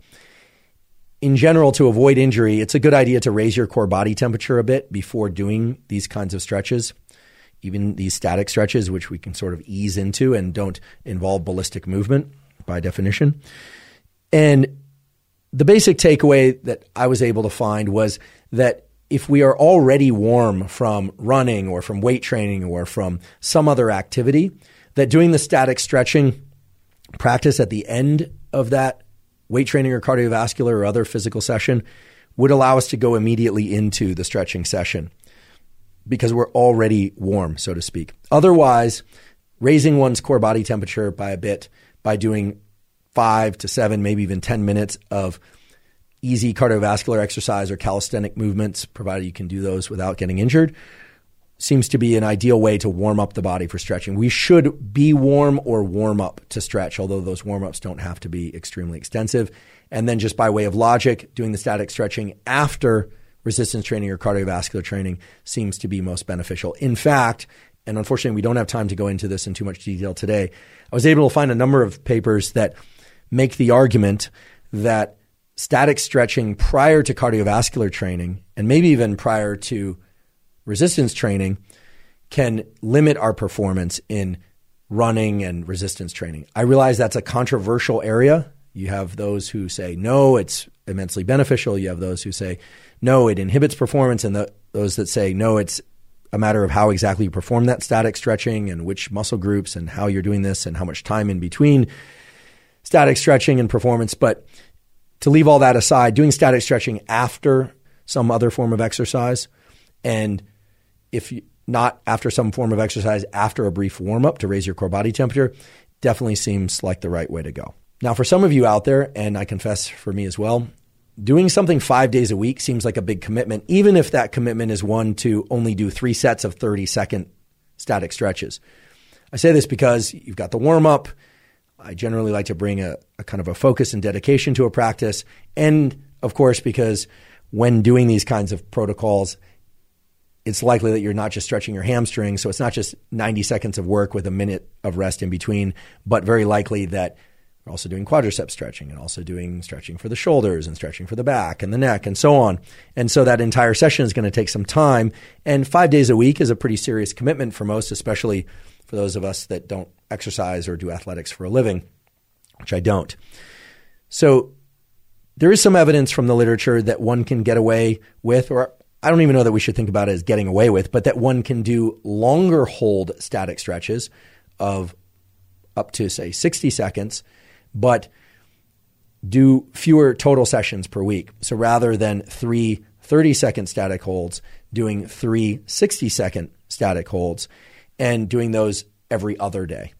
And there really hasn't been a systematic exploration of this. The article that I was referring to just a few moments ago, this analysis of the 23 articles was combined into this enormous set of tables and some really quite nice graphs that you're welcome to look at since we're going to provide a link to the study. There are a couple of key takeaways that I want to mention that are separate from this issue of how long to stretch and how often.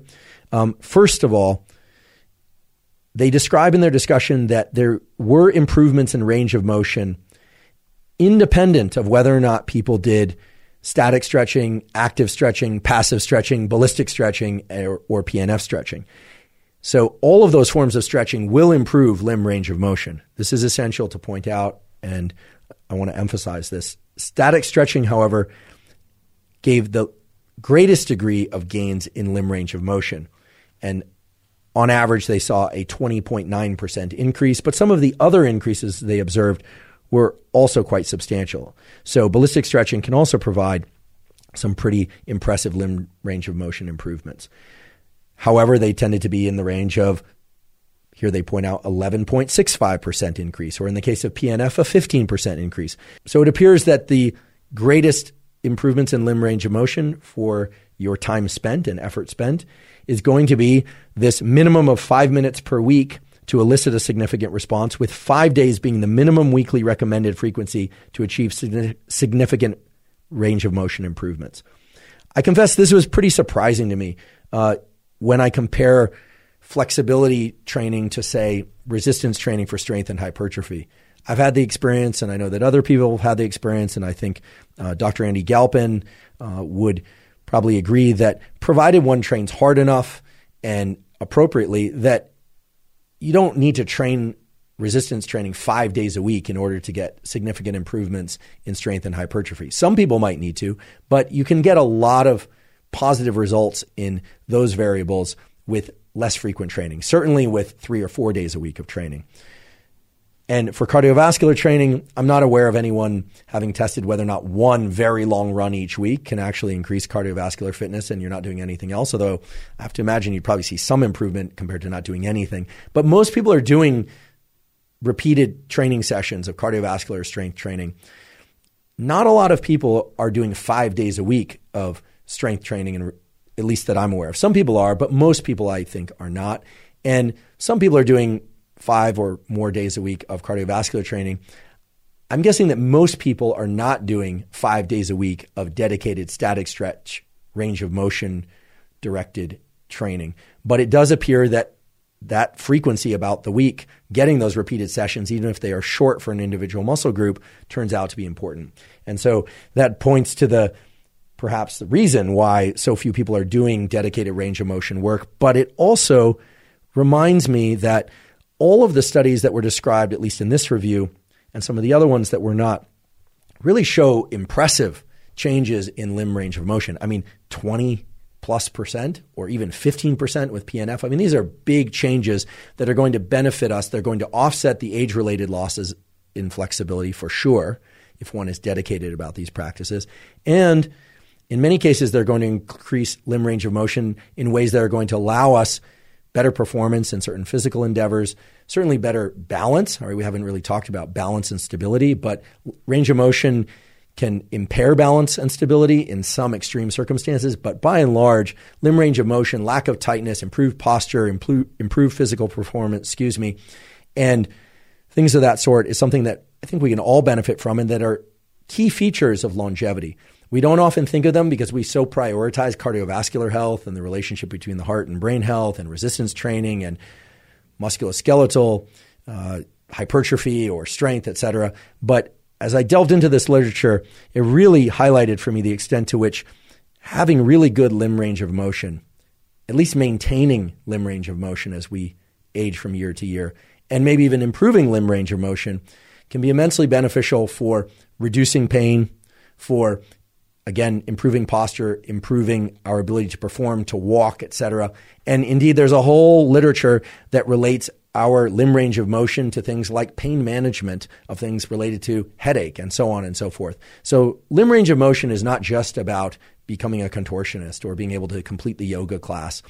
It really is about maintaining the integrity and the health of the neuromuscular system, the connective tissue, and the neuromuscular connective network, because those are indeed working as an ecosystem and a network. I'd like to just briefly touch on PNF stretching for a moment. Again, this is a vast landscape with many parameters and different practitioners, a lot of competing opinions out there, to put it lightly. Nonetheless, I do want to emphasize that the PNF training leverages those spindle mechanisms and GTO mechanisms that we talked about earlier. But I realized that in describing the quadricep contraction, hamstring stretch, little mini experiment that hopefully you did, that I didn't really highlight the role of the GTOs, the Golgi tendon organs, that much. And I just would like to just briefly do that for a moment. The GTOs have multiple functions. In fact, I think even though GTOs are in every medical textbook, every physiology textbook, every first-year neuroscientist learns about them when learning about the neuromuscular junctions and the mechanisms of interoception, et cetera, they are likely to have other functions as well. And one of the reasons why PNF stretching does work, whether or not you're doing that by using a strap to, pull back a limb, or whether or not you're actively contracting your quadriceps to then release and emphasize stretch range of motion for your hamstrings and related muscle groups, is that activation of those GTOs, meaning putting loads and tension into that system, can inhibit the spindles in the opposite antagonistic muscle groups. Okay, so one of the reasons why flexing, or I should say contracting your quadriceps really intensely for some period of time allows your hamstrings to subsequently experience greater range of motion. And again, it's not just the hamstrings, but the related connective tissue and neural circuits, et cetera, is because, yes, it's quote unquote relaxing the hamstrings and the spindle, but there's also a direct relationship between activation of the GTOs in the quadricep and release of the spindles in the hamstring and related muscles. This has a name. It's called autogenic inhibition. It's a fancy name for contraction of one muscle group, providing a relaxation of the other muscle group that's antagonistic to it. And it relates back to this idea of interleaving sets in the gym. So if you think back to that example, now it should make sense as to why, for instance, if you do, let's say, a set of bench presses or shoulder presses, and let's say you get 10 repetitions and you fail on the 11th, that muscle is very, very fatigued. If you were to rest some period of time and then go back and do another set, well, during the rest, that muscle group has been relaxing. It's obviously not contracting the same way it was during the resistance set. But by going and doing a pulling exercise that involves the antagonistic muscle group, so strongly contracting the back muscles through a pull, like a pull down or a chin up or a row type exercise, you're activating or near activating the GTO system in those pulling muscles in a way that provides autogenic inhibition for the pushing muscles. Now, again, the physios out there are probably either screaming or banging their heads against whatever sound system this happens to be arriving through to them, saying, wait, but in many cases, the GTOs aren't activated enough to provide that autogenic inhibition. That's true, but even the subthreshold activation of those intraspinal circuits, so the place where the GTO circuit and the spindle circuit interact, can provide an additional replenishment of, say, the pushing muscles while you're activating those pulling muscles. And this is at least one, not the only, but at least one mechanisms by which interleaving push and pull for both strength and hypertrophy training, but also for range of motion stretching type training, can allow you to achieve better results in a shorter period of time. And I raise this because I want to keep in mind the efficiency of any training program. We just a moment ago established that doing, for example, 3 sets of 30-second static holds can be very useful for the hamstrings with, let's just say for sake of simplicity and practicality, a minute's rest in between. But during that minute's rest, you can stretch the opposite antagonistic muscle group, such as the quadriceps. Or if you want to use PNF training, you could do loading of the quadriceps in between. So there are a number of different ways in which you can start to interleave static stretching with PNF stretching. You can start to interleave even PNF type protocols with resistance training, although that gets a bit more complicated. You can really start to construct and build protocols that are ideal for you. What we will do is, for an upcoming neural network newsletter. So for those of you that aren't familiar, the Huberman Lab podcast has a so-called neural network newsletter. These are monthly newsletters where we put distilled points from the podcast and oftentimes protocols in a downloadable PDF form. You can access it by giving us your email. We don't share your email with anybody. If you want to see examples of these, you can go to hubermanlab.com and go to the menu and see newsletter. You don't have to sign up for anything to see examples of what these are like. I'll provide a couple of different protocols, one that is pure static stretching, one that involves PNF type stretching, and I'll also put down a protocol that involves the antagonistic interleaved muscle training of the sort that I've been describing a few times throughout this episode. And then you can try and apply those either separately or maybe combine them in some way that's useful for your goals. There are a couple of key elements that are essential for building a safe and effective range of motion increasing program that arrive to us both through the peer-reviewed research and admittedly from people that have been involved in teaching and training range of motion for a very long period of time. Some of you may be familiar with the so-called Anderson method. It's been around for a long time. Actually, I've never met Anderson. I should know this. I don't even know if he's still alive. I hope he's still alive. But in any event, there are a lot of different features to the Anderson and other protocols. But one of the aspects of the Anderson protocol that I think is highly relevant, in fact, I know is relevant to the peer-reviewed research that we're going to talk about in a few moments, is this notion of pushing through pain and how active or how passive to be about static stretching. Now, this is somewhat subjective, right? If you think about getting into a stretch, again, we'll just use the hamstrings for example. So you're either reaching for your toes while seated, or maybe you're using a strap and you're raising your foot overhead while lying down, or maybe you're doing a toe touch type exercise. How far should you reach? Where is the end range of motion? Should you bounce? Should you not bounce? We're going to talk a little bit more about that in a moment. But Anderson has an interesting idea and principle, which is thread through a lot of his teachings, that I think are very much in keeping with the study that I'm about to describe next, where he emphasizes to stretch to the end of the range of motion, but not to focus so much on where that range of motion happens to be that day.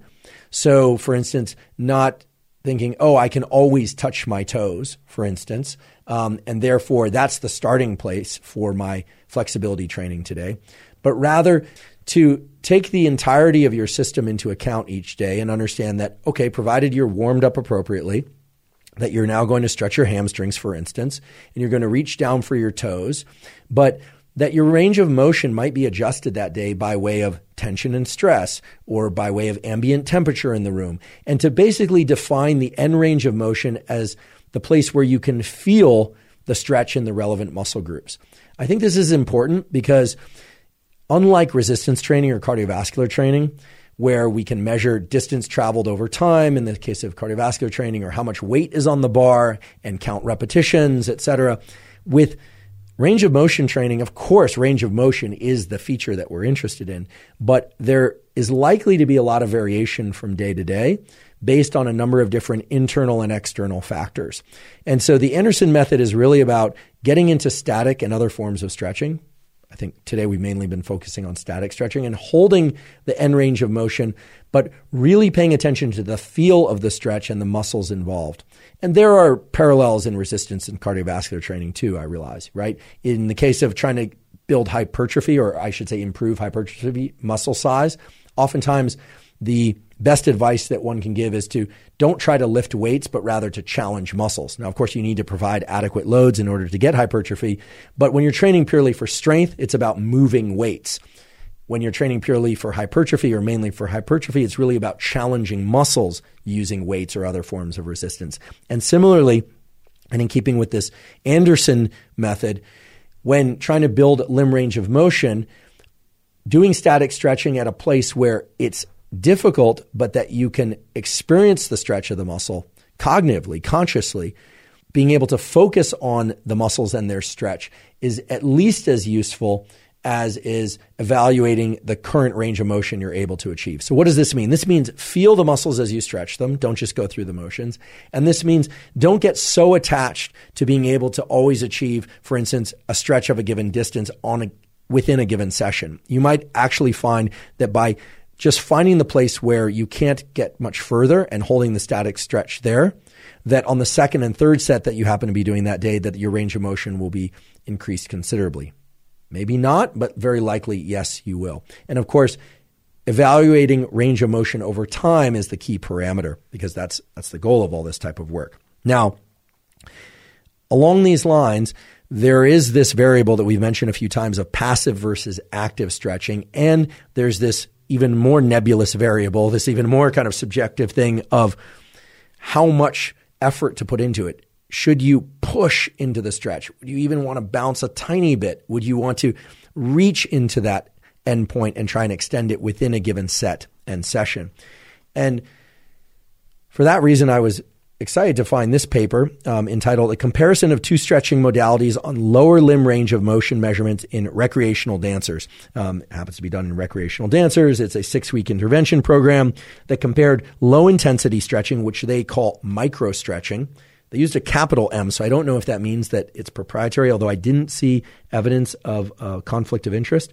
But they call it micro-stretching, but to be very clear, micro-stretching in the case of this manuscript is low-intensity stretching, and they compared that with moderate-intensity static stretching on an active and passive ranges of motion. Okay, so there are a lot of different variables here, but I'll just highlight a few that the things that are really most relevant to us. And I'll give you the takeaway at the outset and then return to it at the end so that if I lose any of your attention in the next couple of minutes, at least you have that key takeaway.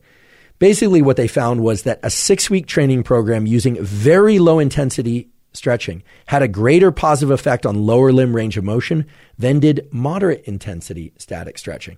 I find that incredibly interesting. So very low intensity, and we'll define what that means in a moment. Here I'm quoting them.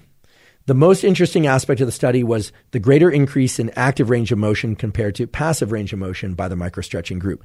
So this relates to what we were just talking about a few moments ago as it relates to the Anderson method, which is that very low intensity stretching, meaning effort that feels not painful, and in fact might even feel easy or at least not straining to exceed a given range of motion, turns out to not just be as effective, but more effective than moderate intensity stretching.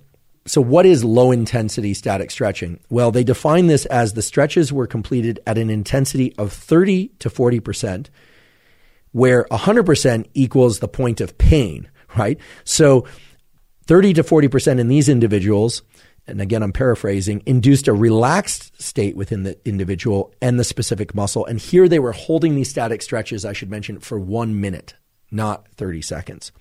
Now, the control group was doing the exact same overall protocol, so daily stretching for 6 weeks, the same exercises, holding each set for 60 seconds, but we're using an intensity of stretch of 80%, where, again, 100 represents the point of pain, the point where the person would want to stop stretching. I find these data incredibly interesting for, I think, what ought to be obvious reasons. if you're going to embark on a flexibility and stretching training program, you don't need to push to the point of pain. In fact, it seems that even just approaching the point of pain is going to be less effective than operating at this 30 to 40% of intensity prior to reaching that pain threshold, the pain threshold being 100%. Now, of course, this is pretty subjective, but I think all of us should be able to register within ourselves as to whether a given range of motion or extending a given range of motion brings us to that threshold of pain or near pain. And according to this study, at least, operating or performing stretching at an intensity that's quite low, that's very relaxing, turns out to be more beneficial in increasing range of motion than is doing exercises aimed at increasing range of motion at a higher intensity. Okay, so lower intensity stretching, I should say lower intensity static stretching, appears to be the most beneficial way to approach stretching. And I think that's a relief probably to many of us, because it also suggests that the injury risk is going to be lower than if one were pushing into the pain zone, so to speak. The authors offer a number of different explanations as to why this approach, this microstretching approach, might be more effective. Here I'm paraphrasing from their discussion, where they mentioned that it could be hypothesized that they had improved reciprocal inhibition within the hamstring muscle group. So this gets right back to the sorts of neural mechanisms that we talked about before, that somehow by doing this low intensity stretching, that they were able to access some of those spindle and GTO type mechanisms that we were referring to earlier, and the inhibition of hamstring and quadricep stretches. They also offer a number of different ideas about how this could shift the activation of the so-called sympathetic, remember the kind of stress division of our nervous system, and to reduce that relative to activation of the parasympathetic arm of the nervous system. I confess they have a couple of arguments around sympathetic, parasympathetic that are somewhat convoluted. I will just, in fairness to the neuroscience on those systems, I wouldn't suggest putting too much weight on their arguments about sympathetic and parasympathetic. To my mind, they didn't really hold much water. But here, I'm not trying to be disparaging of the overall work, which I think is really quite sound, which is that low intensity, so-called microstretching, is going to be the most effective way to increase limb range of movement over time. I want to just briefly return to this idea of whether or not to do ballistic or static stretching before some sort of skill training or weight training or any kind of sport or even cardiovascular exercise like running. Again, the data are really split out there. There are even folks who suggest that doing any kind of stretching prior to running is going to lower running efficiency. It's going to require essentially more work and more oxygen uptake at a given speed for a variety of reasons. And runners and that community argue about this endlessly. There are papers in both sides, in both directions. I'm sure I'll hear about some of this in the comments. I'm not really going to take a stance on this as a consequence because the data are all over the place. However, I think there's a general logic that we can apply. And here I'm borrowing from some conversations and some information put out there by Dr. Andy Galpin, who I think is, of course, both an expert and thinks about these things in a really sound and flexible way. No pun intended. There are instances, for example, where an individual might want to do some static stretching to increase limb range of motion prior to doing weight training, even if it's going to inhibit that person's ability to lift as much weight. Why would you want to do that? Well, for instance, if somebody has a tightness or a limitation in their neuromuscular connective tissue system, someplace in their body and system that prevents them from using proper form, that they can overcome by doing some static stretching, well, that would be a great idea, as Dr. Galpin points out. Or, for instance, if proper stability within the movement requires increasing limb range of motion in some way, well, then compromising the use of greater loads could be greatly offset by doing some static stretching to improve, say, hamstring flexibility or another muscle group flexibility. So we can't always think about just what's going to allow us or inhibit us from using the maximal amount of weight or from running as far as we want to run, as fast as we want to run. There are instances where people are trying to overcome injuries, where they're trying to come back from a reparative surgery or something of that sort, coming back from a layoff, where some additional static stretching prior to cardiovascular weight training or skill training or sport of some kind is going to be useful because it's going to put us in a position of greater safety and confidence and performance overall, even if it's adjusting down our speed or the total amount of loads that we use.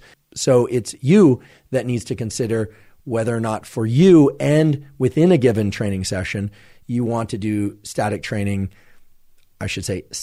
stretching, range of motion training prior to or after that training session.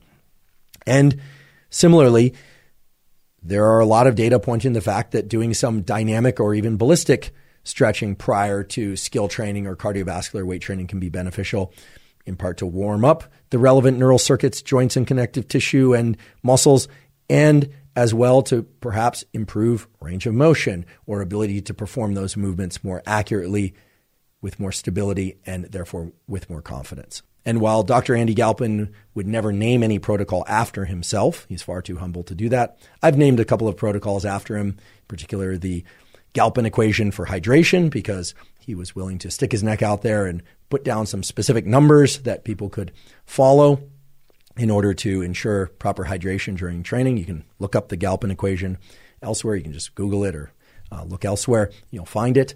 And Dr. Galpin has also been very thoughtful and generous, and I think very accurate in offering a kind of a general organizational logic for how to think about the goals of a particular training session and thereby to decide whether or not you're going to do ballistic or static stretching and so on and so forth. So we can refer to this general approach as Galpinian, is that right? Galpinian logic. Thus far, we've been talking about stretching for sake of increasing limb flexibility and range of motion, but there are other reasons, perhaps, to embark on a stretching protocol that include both our ability to relax and access deep relaxation quickly, as well as even to reduce inflammation and perhaps even combat certain forms of cancer. And if that sounds really far-fetched, I want to emphasize that the study I'm about to share with you in a moment was actually carried out by one of the directors of a division of the National Institutes of Health. And this was the work of Helene Langevin, who's a medical doctor, has done really important work on the mechanisms underlying things like acupuncture and has approached all that from a very mechanistic viewpoint, right? So not looking just at the effects of acupuncture, but really trying to understand what sorts of cytokines, inflammatory molecules and pathways are activated, what sorts of neural mechanisms get engaged by things like acupuncture that impinges on the fascial tissues and so forth. And Dr. Langevin is currently a director of the National Institutes of Complementary Health and Medicine at the National Institutes of Health. So this is a major division supported by tax dollars that support systematic, mechanistic exploration of things like respiration, meditation, yoga, acupuncture. So this is serious science applied to protocols and approaches that have been used for some period of time, but really aimed at trying to understand what would the best protocols be to evolve new protocols. So there's a really interesting study done in animal models, but I think it's a powerful enough result that I think we all should pay attention to it. The title of this paper, and again, the last author is Dr. Langevin herself, is Stretching Reduces Tumor Growth in a Mouse Breast Cancer Model. And yes, you can get mice to stretch. It turns out that if you gently lift up mice by their tail and they'll hold onto their cage, there's a way in which you can mechanically stretch them in a way that doesn't harm them. First, I should mention that Dr. Langevin and others have shown that just a brief whole body stretch of that sort induces an increase in activation of the parasympathetic arm of the autonomic nervous system. Again, not arm, limb, arm, but the aspect of the autonomic nervous system that creates a whole body, whole nervous system shift toward more relaxation. So yes, indeed, stretching induces relaxation at a systemic level, not just at a local level. And I think that's important. Probably not surprising to those of you that use stretching regularly, but yes, it does indeed relax us. Yes, you can do this in mice and see that in mice as well. Here's what they did for this current study, or I should say this was a study published in 2018 in Scientific Reports.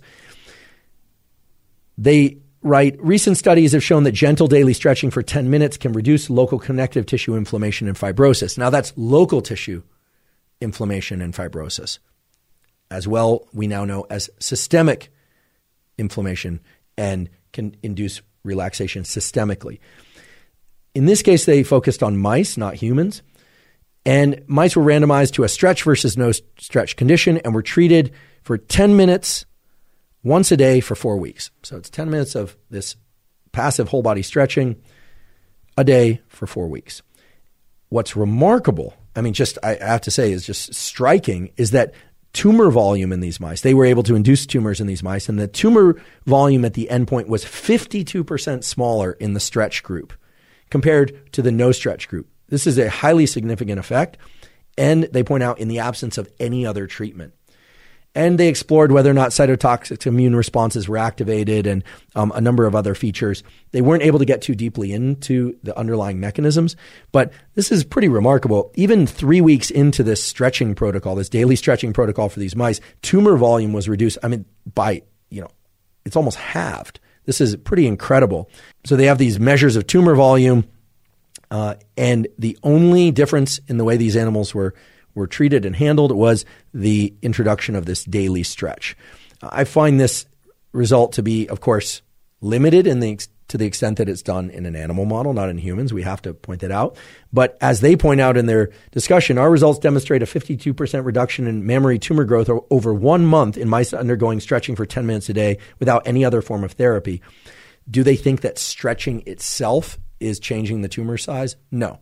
In fact, they raise the possibility that stretching, because of its impact on the fascia, might even create microenvironments that are more permissive for tumor growth in certain instances. So they're careful to emphasize what I also believe to be the case, which is that it's unlikely that the stretching itself was directly acting to reduce tumor size, but rather that there's this possible link between inflammation and immune exhaustion mechanisms that if you can periodically relax a nervous system, here through stretching, that it can affect certain pathways related to the immune system that would allow the immune system to combat tumor growth to a significant degree. So again, even though this is a study in mice, it argues that relaxation induced by stretching can have a powerful influence on mammary tumor growth. Again, a huge effect carried out by one of the premier labs and individuals who do this sort of work and think about this sort of thing. And of course, I want to point out it wasn't just Dr. Langevin that did this study. There are a number of co-authors on the study. We'll provide a link to the co-authors. We will provide a link to the study so that you can peruse it in more detail if you like. Now, as a related and somewhat final point, I'd like to return to this idea and this place, this real estate within our brain that we call the insular cortex, the insula. As you recall, way back at the beginning of this episode, we were talking about the von Economo neurons that Konstantin von Economo, the Austrian scientist, discovered. And the fact that we are able to make and perform interpretations of our internal landscape, pain, our dedication to a practice. For instance, whether or not we are in pain because it's a practice that we are doing intentionally and want to improve ourselves, or whether or not it's pain that's arriving through some externally imposed demands or situations. Well, the insula is handling all that. And fortunately, there's a wonderful paper that was published, it was a few years ago now, in the journal Cerebral Cortex, which is a fine journal. This is the year 2014, entitled Insular Cortex Mediates Increased Pain Tolerance in Yoga Practitioners. I'll tell you why I like this study. I'm personally not a practitioner of yoga. I've taken a few yoga classes over the years. I've done some of the hot yoga classes. Those rooms can get really, really warm, I confess. And I've done the kind of standard yoga every now and again. It's not something that I've kept up regularly. This study explored the effects on brain structure volume in yoga practitioners. And for those of you out there that are aficionados in yoga, they pulled subjects from having backgrounds in here I'm probably going to mispronounce these different things, and forgive me, the Vinyasa yogas, the Ashtanga yogas, the Iyengar yogas, the Sananda yogas. Okay, so some people were new to these practices, some were experienced. The important takeaways were that they took these yoga practitioners and they didn't explore their brain structure in the context of yoga itself. They looked at things like pain tolerance.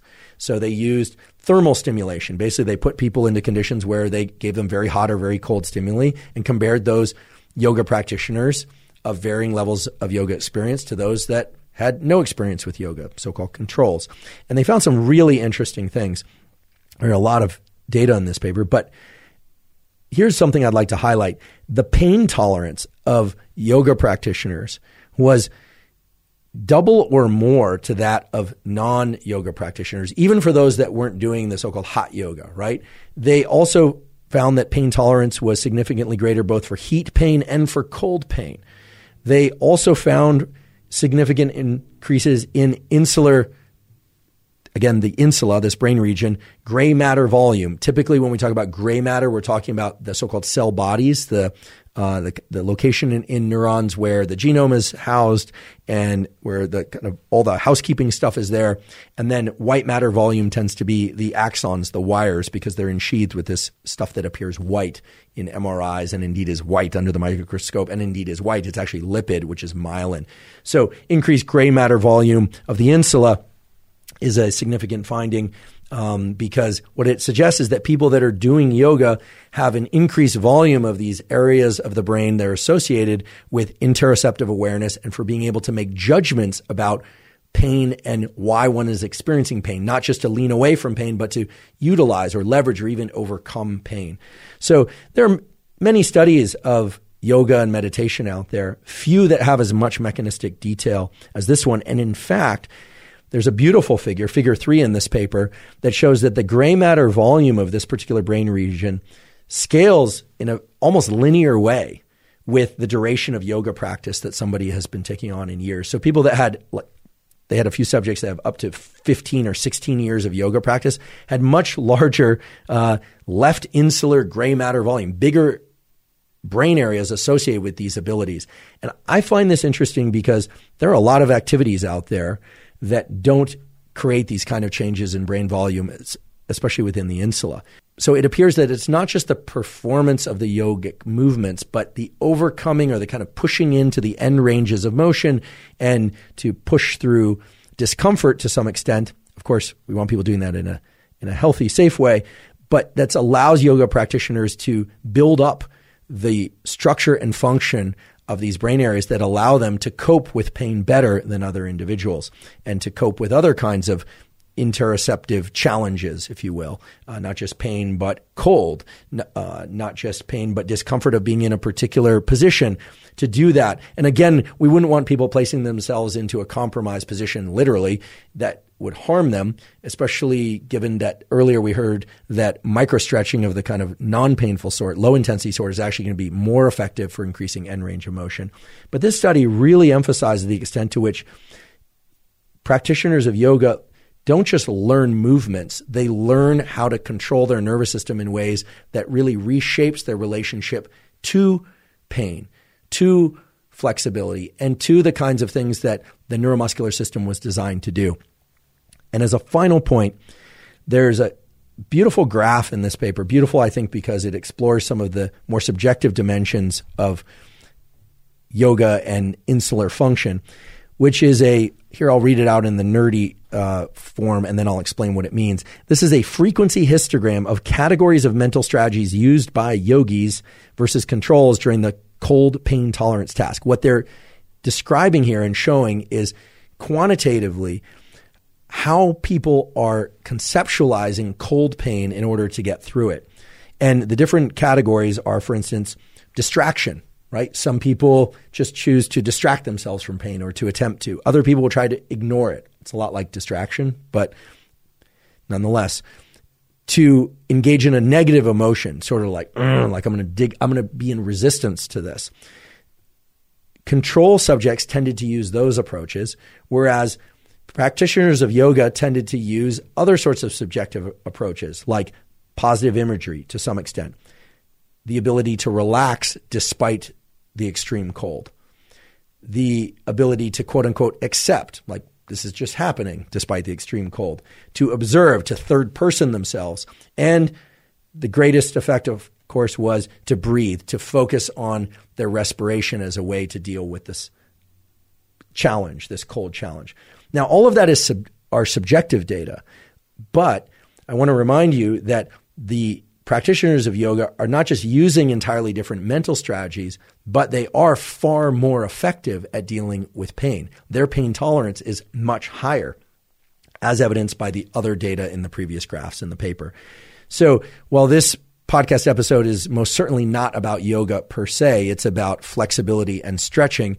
Flexibility and stretching are elements within yogic practices.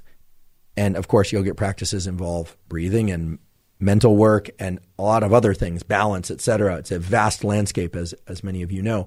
But I think that if ever there was a manuscript that pointed to the utility of something like yoga for sake of tapping into a particular set of brain circuits and mechanisms that could wick out into multiple dimensions of life, so day-to-day life, stress, challenges in dealing with all sorts of external stressors, career-related, family-related, relationally, et cetera, but as well for increasing range of motion, for increasing flexibility. So if ever there was a practice that one could embark on that would not only increase flexibility and limb range of motion, but would also allow one to cultivate some improved mental functioning as it relates to pain tolerance and other features of stress management that no doubt wick out into other areas of life, it appears that yoga is a quite useful practice.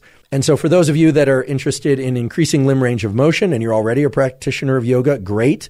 I can imagine that someday there will be another study like this one and you'll be in that 10 or 15 to 16 year practitioner graph. You'll be that dot way out on the far end of the graph that shows that your insula is that much bigger than the rest of ours. And therefore your internal awareness and pain thresholds and stress management will be that much better. But of course, yoga isn't the only way to increase limb range of motion and flexibility. Up until now, we've described a number of different ways to do that, and we've arrived at some general themes and protocols. Again, those themes and protocols will be distilled into some specific and precise lists in our Neural Network newsletter, but we can revisit a couple of them now just in summary and synthesis. Static stretching appears to be at least among the more useful forms of stretching. So low or zero momentum stretching, typically at end range of motion. I love this concept of micro stretching, even though it's just a couple of studies that have addressed whether or not high intensity or low intensity static stretch holds are more beneficial. The idea, and indeed the data, that low intensity, so 30 to 40% of what one would consider painful, appears to be more effective than 80% of that threshold. I find that incredibly interesting. And then there's this idea of frequency. It really does appear that getting at least 5 minutes per week total of stretching for a given muscle group is important for creating meaningful, lasting changes in limb range of motion. And that is best achieved by 5-day a week or 6-day a week or even 7-day a week protocols, but those can be very short protocols limited to, say, 3 sets of 30, maybe even 45 or 60 seconds of static hold, although 30 seconds seems to be a key threshold there that can get you maximum benefit. There is no need to do full 60-second holds unless you're doing fewer total sessions per week. And of course, to always warm up or to arrive at the stretching session warm. And then, of course, there are the other forms of stretching that we touched upon a bit, things like PNF. And we talked about why PNF works, things like the spindle and the Golgi tendon organ reflexes that are built into all of us that we arrive in this world with. And, of course, the other forms of stretching that are known to be effective and important, such as dynamic and ballistic stretching. Again, stretching protocols that involve a lot of momentum in order to improve range of motion for performance of particular types of work that one is about to embark on. Typically, that would be physical work, but a whole interesting and unexplored landscape is the extent to which changing limb range of motion and different types of body movement actually shape our cognitive abilities. And that will be the topic of a future episode of this podcast. If you're learning from and or enjoying this podcast, please subscribe to our YouTube channel. That's a terrific zero-cost way to support us. In addition, please subscribe to our podcast on Spotify and Apple. And at both Spotify and Apple, you can leave us up to a 5-star review.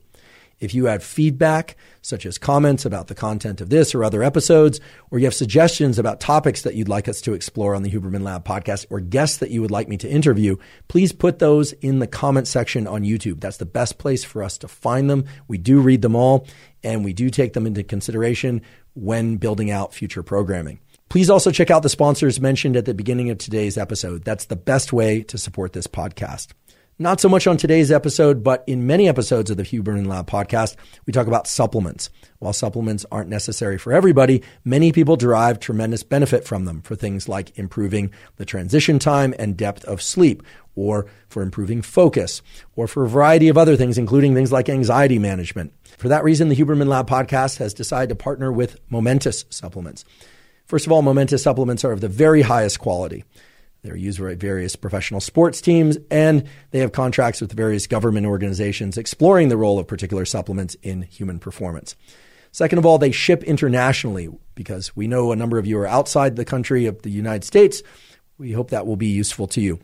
As well, we wanted to have a single location where people could go to access the most often discussed supplements here on the Huberman Lab podcast. So while the full catalog of those supplements isn't quite available yet, many of them are available. You can find them by going to livemomentous.com/Huberman. Again, that's livemomentous.com/Huberman to find supplements for sleep, for recovery from exercise, for focus, and many other features that impact mental health, physical health, and performance. If you're not already following Huberman Lab on Instagram and Twitter, please do so. At both places, I describe science and science-related tools that relate to some of the themes covered here on the Huberman Lab podcast, but oftentimes I'll do posts that include information and tools not detailed here on the Huberman Lab podcast. We also have a newsletter. I've mentioned this a few times during today's episode. It is the Neural Network newsletter. You can access that newsletter completely zero of cost by going to hubermanlab.com, go to the menu and sign up for our newsletter. You supply your email. We do not share your email with anybody else. We have a very clear privacy policy that you can find there.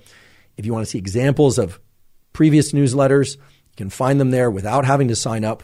Again, that Neural Network newsletter comes out about once a month, and we use it to distill out essential protocols from the podcast, to synthesize information from the podcast.